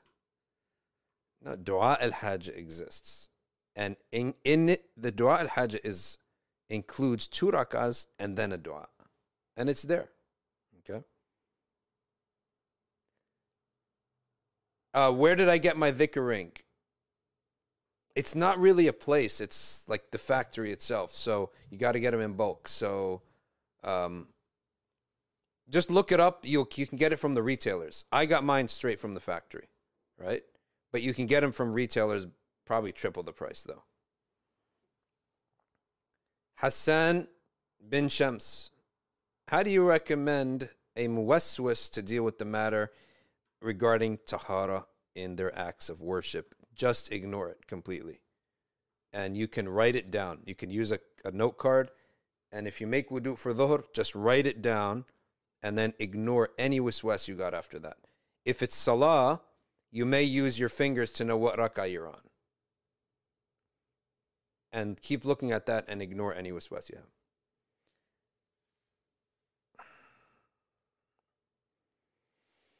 By the way, where is Minna Zagbi? Layla Sagabachi says, Sagabash, is it permissible for someone to wear niqab part-time? Yes, it is. That it's not considered niqab as in awra. It's considered niqab as in just veiling my face from men. You're allowed to do that. Yeah, in the Maliki school. And it may even be obligatory at some point if you're going to be harmed by fasiqeen. How does Islam explain fossil evidence of Neanderthals and other hominids that existed before Bani Adam? Like, none of that is qat'i knowledge. All of those estimations are speculative knowledge. It's all speculative. So it has no value to us. It's all speculative. A woman inquired the Prophet or asked the Prophet about a few men who approached for marriage. He said, one has no money, the other man beats his wife, and the other is righteous. Yes, of course. So I guess he's just sharing that piece of information. So it's important to look at these things. Shima, maybe this doesn't happen with a lot of Muslims, but I notice where I live, whenever a woman wears niqab, where I live, whenever a woman wears niqab, moves to the town I'm in. Shima, write that again because I think some word was missed out. What, people leave the town? Abu Ayyub al-Khatib, is it sinful for parents to give up their child for adoption out of fear of inability to care for them? No, it's not that they're going to give up. It's not that they're going to give up their kid to adoption. They need financial help. They can only give their kid to a relative who they know will care for them. And proof of that being Al-Abbas, okay, did that. Abu Talib, did that with the Prophet and Abbas. He gave Ali to the Prophet ﷺ, and he gave Ja'far to Abbas. But those are his brothers. He knows they're going to take, or his nephews. Their relations. They're within the male relations. So they know that they're going to take care of them. They're fathers. So that's permitted. But to just give your kid to a stranger because I can't afford him, la. Sabak Khawaja, was Adam coming to the earth punishment? No, it wasn't. Allah subhanahu wa ta'ala says the first mention of Sayyidina Adam is Inni ja'ilun fil ardi khalifa. The purpose of this creation is to make a representative of mine on the earth. It is his honor to be on the earth and fulfill God's representation. If you send an ambassador to China, is that dishonoring him or honoring him? It's honoring him. It's like one of the most important countries in the world right now is China. So to be sent as the ambassador to China, that you're being honored. So you're a representative of God on the earth. You're fulfilling his mission here on the earth.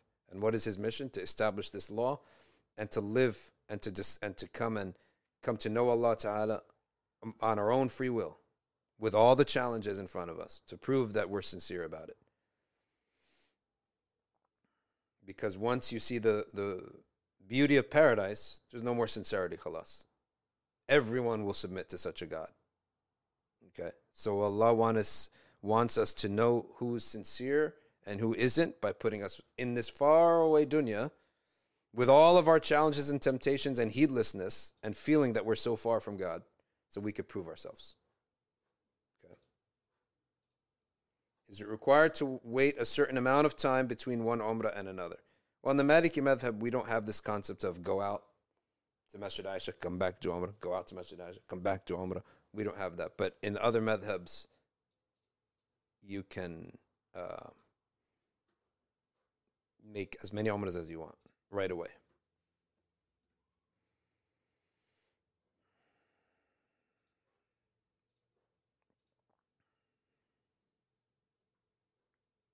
All right, let's see what Instagram is up to.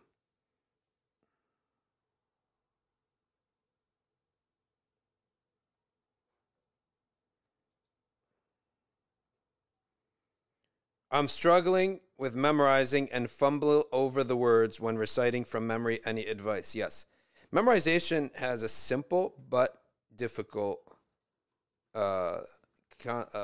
practice. Shorten what you have to memorize and repeat it longer. Repeat it 300 times. So let's say you memorize 5 ayahs. Repeat it 300 times. Read it 300 times. Then repeat it from memory 300 times. There's no way you can forget it. There's no way you can forget it.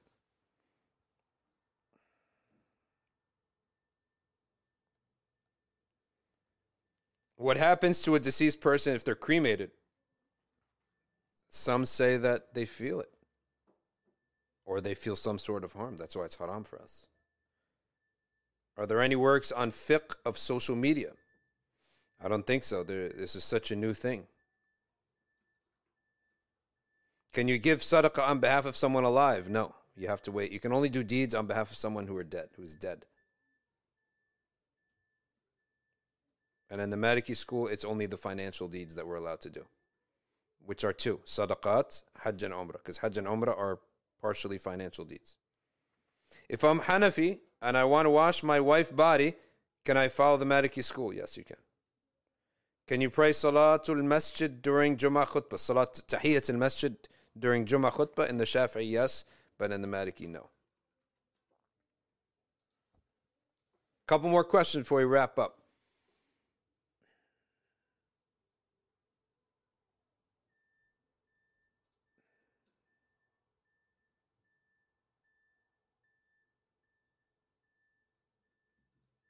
Let's see what else we got here. What about if the mother and daughter went to experienced Hakim, and he said, don't listen to these doctors. Can they rely on that as a second opinion?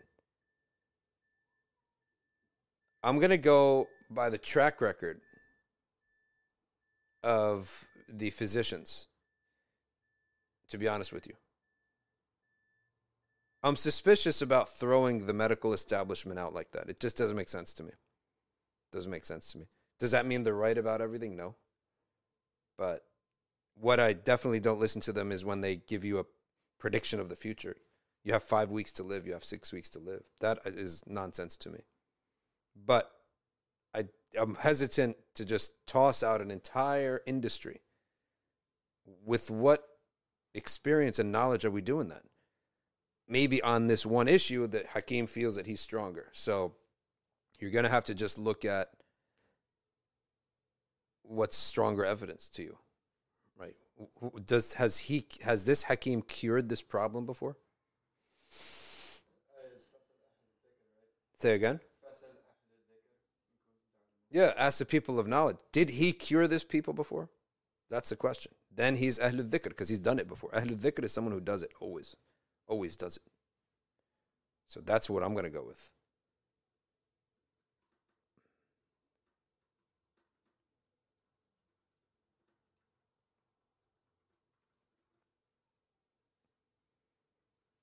Since we're redefining the names of everything, says Juice, can we call a gun a cordless hole puncher? House of Films, there's actually a book called The Fiqh of Social Media. Wow. I don't know. You're going to have to update it every 2 years, every time there's a new app.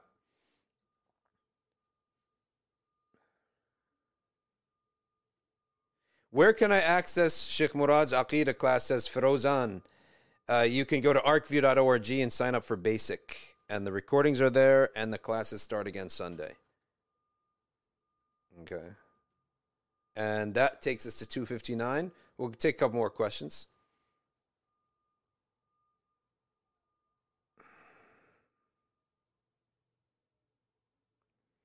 What can I study after Al-Kharida, as I have nearly finished Al-Kharida? Did you? Yes, Sanusi. If you didn't do Tahawi, then do Sheikh Murad's Tahawi. Sheikh Murad is now teaching Al-Fiqh Al-Akbar. Fiqh Al-Akbar by Abu Hanifa. Go study that. Study the Tahawiyya. Okay. Tamir Hassan. What is the case of someone Muslim who says they hate Ramadan? Repeat your Shahada. Okay. وَكَرِهُوا مَا أَنزَلَ اللَّهُ فَأَحْبَطَ أَعْمَالَهُم.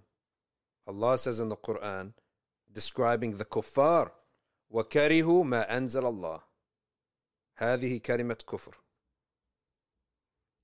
Allah describes the munafiqeen by saying, the kafirin, the kuffar, they hate what Allah revealed.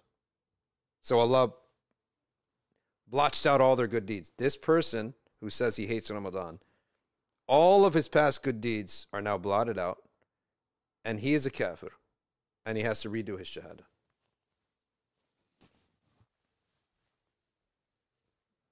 So, subhanallah. What was the question here? Says that, what was this question here? Could you name a child Moses? Yes, you can name it Moses. You can name him Moshe, Hebrew, and you can name him Musa, but what is in the Quran is better. Musa is better. Imam Safwan, ahlan wa marhaban bikum. Is kosher food halal for us too? Yes, it is halal for us, as long as it doesn't have alcohol. Because remember, they do slaughter, but they also drink alcohol. So as long as it doesn't have alcohol. Which salawat from Salawat Hub is best to read at midnight? Whichever one flows best from your mouth and from your heart. What's this point of accepting one school if it's valid to mix madhabs? Says Ahmed Abid. Well, the answer is that just because something is valid does not mean it is ahsan. And Allah came to test لِيَبْلُوَكُمْ أَيُّكُمْ أَحْسَنُ عَمَلًا. The most beautiful of action is that which has no whims in it. As we said earlier, we use our intellect as muqallideen, as common Muslims. We use our intellect to determine the imam or the madhab most worthy of following, and then we stick to it. That is what is ahsan, the best. That's the best way to do things. You choose a methodology, even in administration, in administering anything, doing anything. Choose your methodology, stick to it now. Now, just because you don't like something, you swap your methodology out? No. But just because we're saying that that is not good, it is not hasan to do that, that doesn't mean it's invalid. So that I'm going to go and I'm going to be a Hanbali, but on the matter of food, I'm going to be a Maliki. Because why? I want to eat shrimp or lobster. I don't even know. Let's say Hanafi. I'm a Hanafi, but I feel like eating lobster. So I'm a Maliki when it comes to seafood. So, or have you committed some sins? No. But have you dropped from what is the best course of action to what is merely a valid course of action? Yes, that's your description. So, no, the Christians don't slaughter anymore, so it doesn't matter if they're Christian. Chick-fil-A, no. And by the way, what we're talking about is really most important in terms of the madhahib for students of knowledge. The regular common Muslim, he just follows his local imam or his parents or whatever. But I don't think anyone should be a common Muslim. We should all strive to become fuqaha at some level. A faqih is somebody who is a muqallid. He is not a mujtahid imam who can derive the rulings himself, but he can study the rulings and study the reasons behind the rulings. That's what we call a faqih. Ibn Rushd's categorization. Muqallid, mujtahid, and in the middle is the fuqaha. We can all become fuqaha. We study the rulings and the basis of the rulings of the mujtahids. Okay.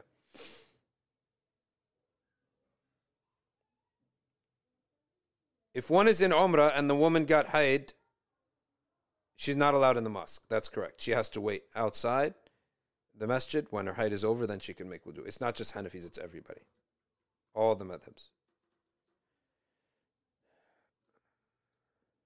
All the madhabs do that. Daydream of Autumn says, a sheikh recently said the Ahnaf can eat lobster if they define lobster as fish. We're not going to play games here. They can't eat lobster. No games. Don't play games. Redefine it. How is it a fish? Are we going to just make up words? It's not a fish. It's not a fish.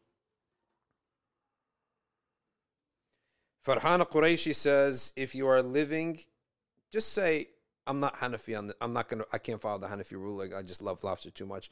You're in the valid, but you're just not in the best. That's it. The best is the consistency.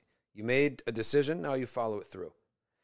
If I say, listen, guys, from now on, I'm not going to eat bread because I want to lose weight, and I'm going to run on the treadmill for every day for 20 minutes. And after 2 weeks, you say, you know what? I don't feel like doing it. I want to eat bread, and I'm not going to run on the treadmill. Have you done anything wrong? No. But you dropped from what is the best way of action is make a decision, you stick to it. That's the best. But you're still not done anything wrong. Daydream of Autumn says she's innocent. I'm just telling you what someone else did. Okay. Nida says, why did you decide to follow Maliki Madhab? Just curious. Again, mainly, most people get affected by their first teacher. And my first teacher in this matter, as an American, English-speaking, very strong influence, was Hamza Yusuf. If he was Shafi, I probably would have been Shafi, to be quite honest with you. But then after that, you're lucky you made the right decision, right? Some people, they have their first teacher, later on they change. Nothing wrong with that. right? You're very highly influenced by your first teacher. But thereafter, you either keep that influence or you make some tweaks, alterations, because you still have your own brain, right? And that's the key. You have your own brain. And when we say someone is a common Muslim, does not mean he's a dummy. Just means he's not his area of expertise. The common Muslim has a brain and can study the methodologies of these imams, the biographies of these imams, the practicality of their madhabs. You may love the Maliki madhab, but you live in Turkey. What's the point? There's not a single Maliki for like 500 square miles, right? And now, of course, we have the internet, but you can't physically meet one. And you have Ahnaf all over the place. Why make that decision, right? It's not practical. So you also have to study the practicality of it. So when we say common Muslims, laymen, it just means that this is not his area of profession and his expertise. Doesn't mean he's a dummy. None of you here, all of you here can study the four madhabs, their methodologies, the imams, and can stick to it and live by that, right? And you can study the rules of when is it valid or invalid to part from your madhab, and when is it allowed to choose from a different madhab? When is it makruh? When is it just not good? Which is even less than makruh, right? I encourage everyone here to study this stuff. We here teach 4 madhabs on arcview.org. We teach all 4, right? And the semester starts next Sunday. Daydream of Autumn, an islander, subhanAllah. Cost of lobster is cheap in the Hanafi countries. They're not eating it. If you're living in a non-Muslim country and you need a civil divorce, is it permissible to divide property and rights per the non-Muslim law? No, it's not. I'll give you an example of what's not allowed. Alimony to the wife. After she's divorced from the husband, and of course this is not splitting property, it's a different subject, but that's one of the most popular things. Alimony is haram. He had the obligation to take care of you when he had access to you when you were his wife. Now that you don't want to be his wife, you don't have access to his money. Except if you have a kid or 2, then he has to pay for those children. And that money may be mixed with yours. So you may end up benefiting from it. For example, when you buy milk for your children and you end up drinking some of it yourself, no problem, right? So he does only have to pay for the children. For the boy, until the boy can work for himself. And by the way, when the boy reaches puberty, he should transition to the father. The girl stays with her mom until she gets married. And the man covers all her expenses, her dad, even if she lives with the mom. At puberty, the boy has to shift and live now with his dad so he can get raised. And then the father's responsible to him until he could work on his own. As for the property, if you have a shared bank account, that's split 50-50. If the guy has his own stocks, his own money, stuff he bought on his own, that's his money. You have no right in it. If you now have stuff, then he has no right to that, right? If you share a home and you both live in it and you contributed to it and he contributed to it, then you have a half. You have the share of that. If it's his home and he bought it all for himself and he's the only name on the deed, then it's his house. You don't have a share in it. You don't have a haqq in it. It's extremely important.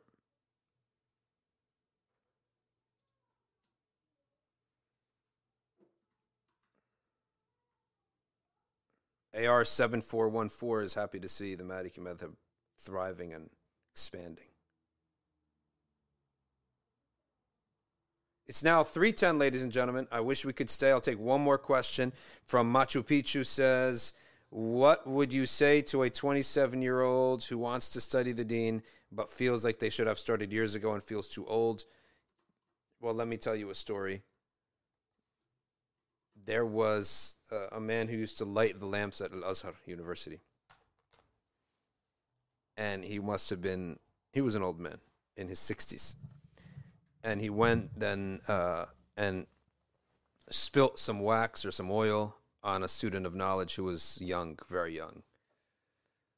And that student of knowledge said, an old man still doesn't know how to pour the lamps properly.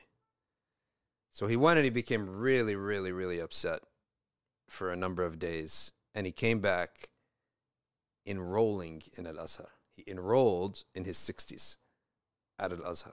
So you're not in your 60s. You're 27. You're just born, to be honest with you. He studied for 10 years.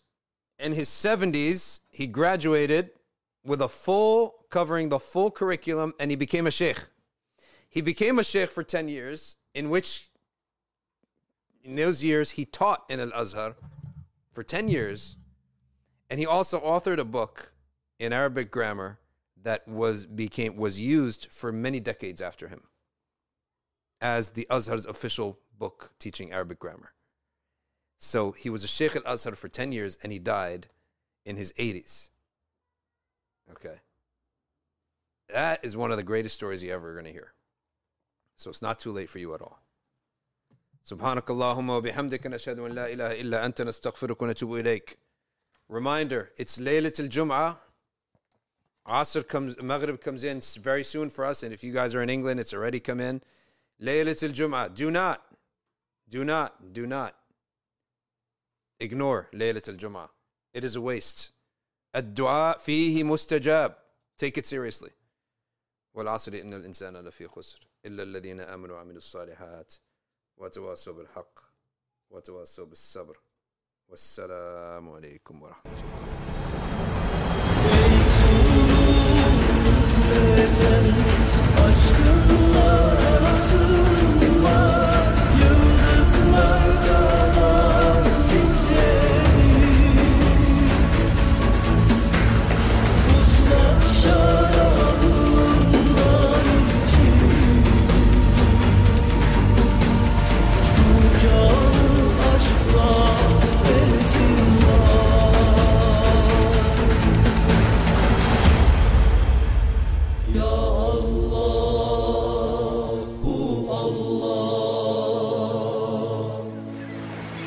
Kalbe şiir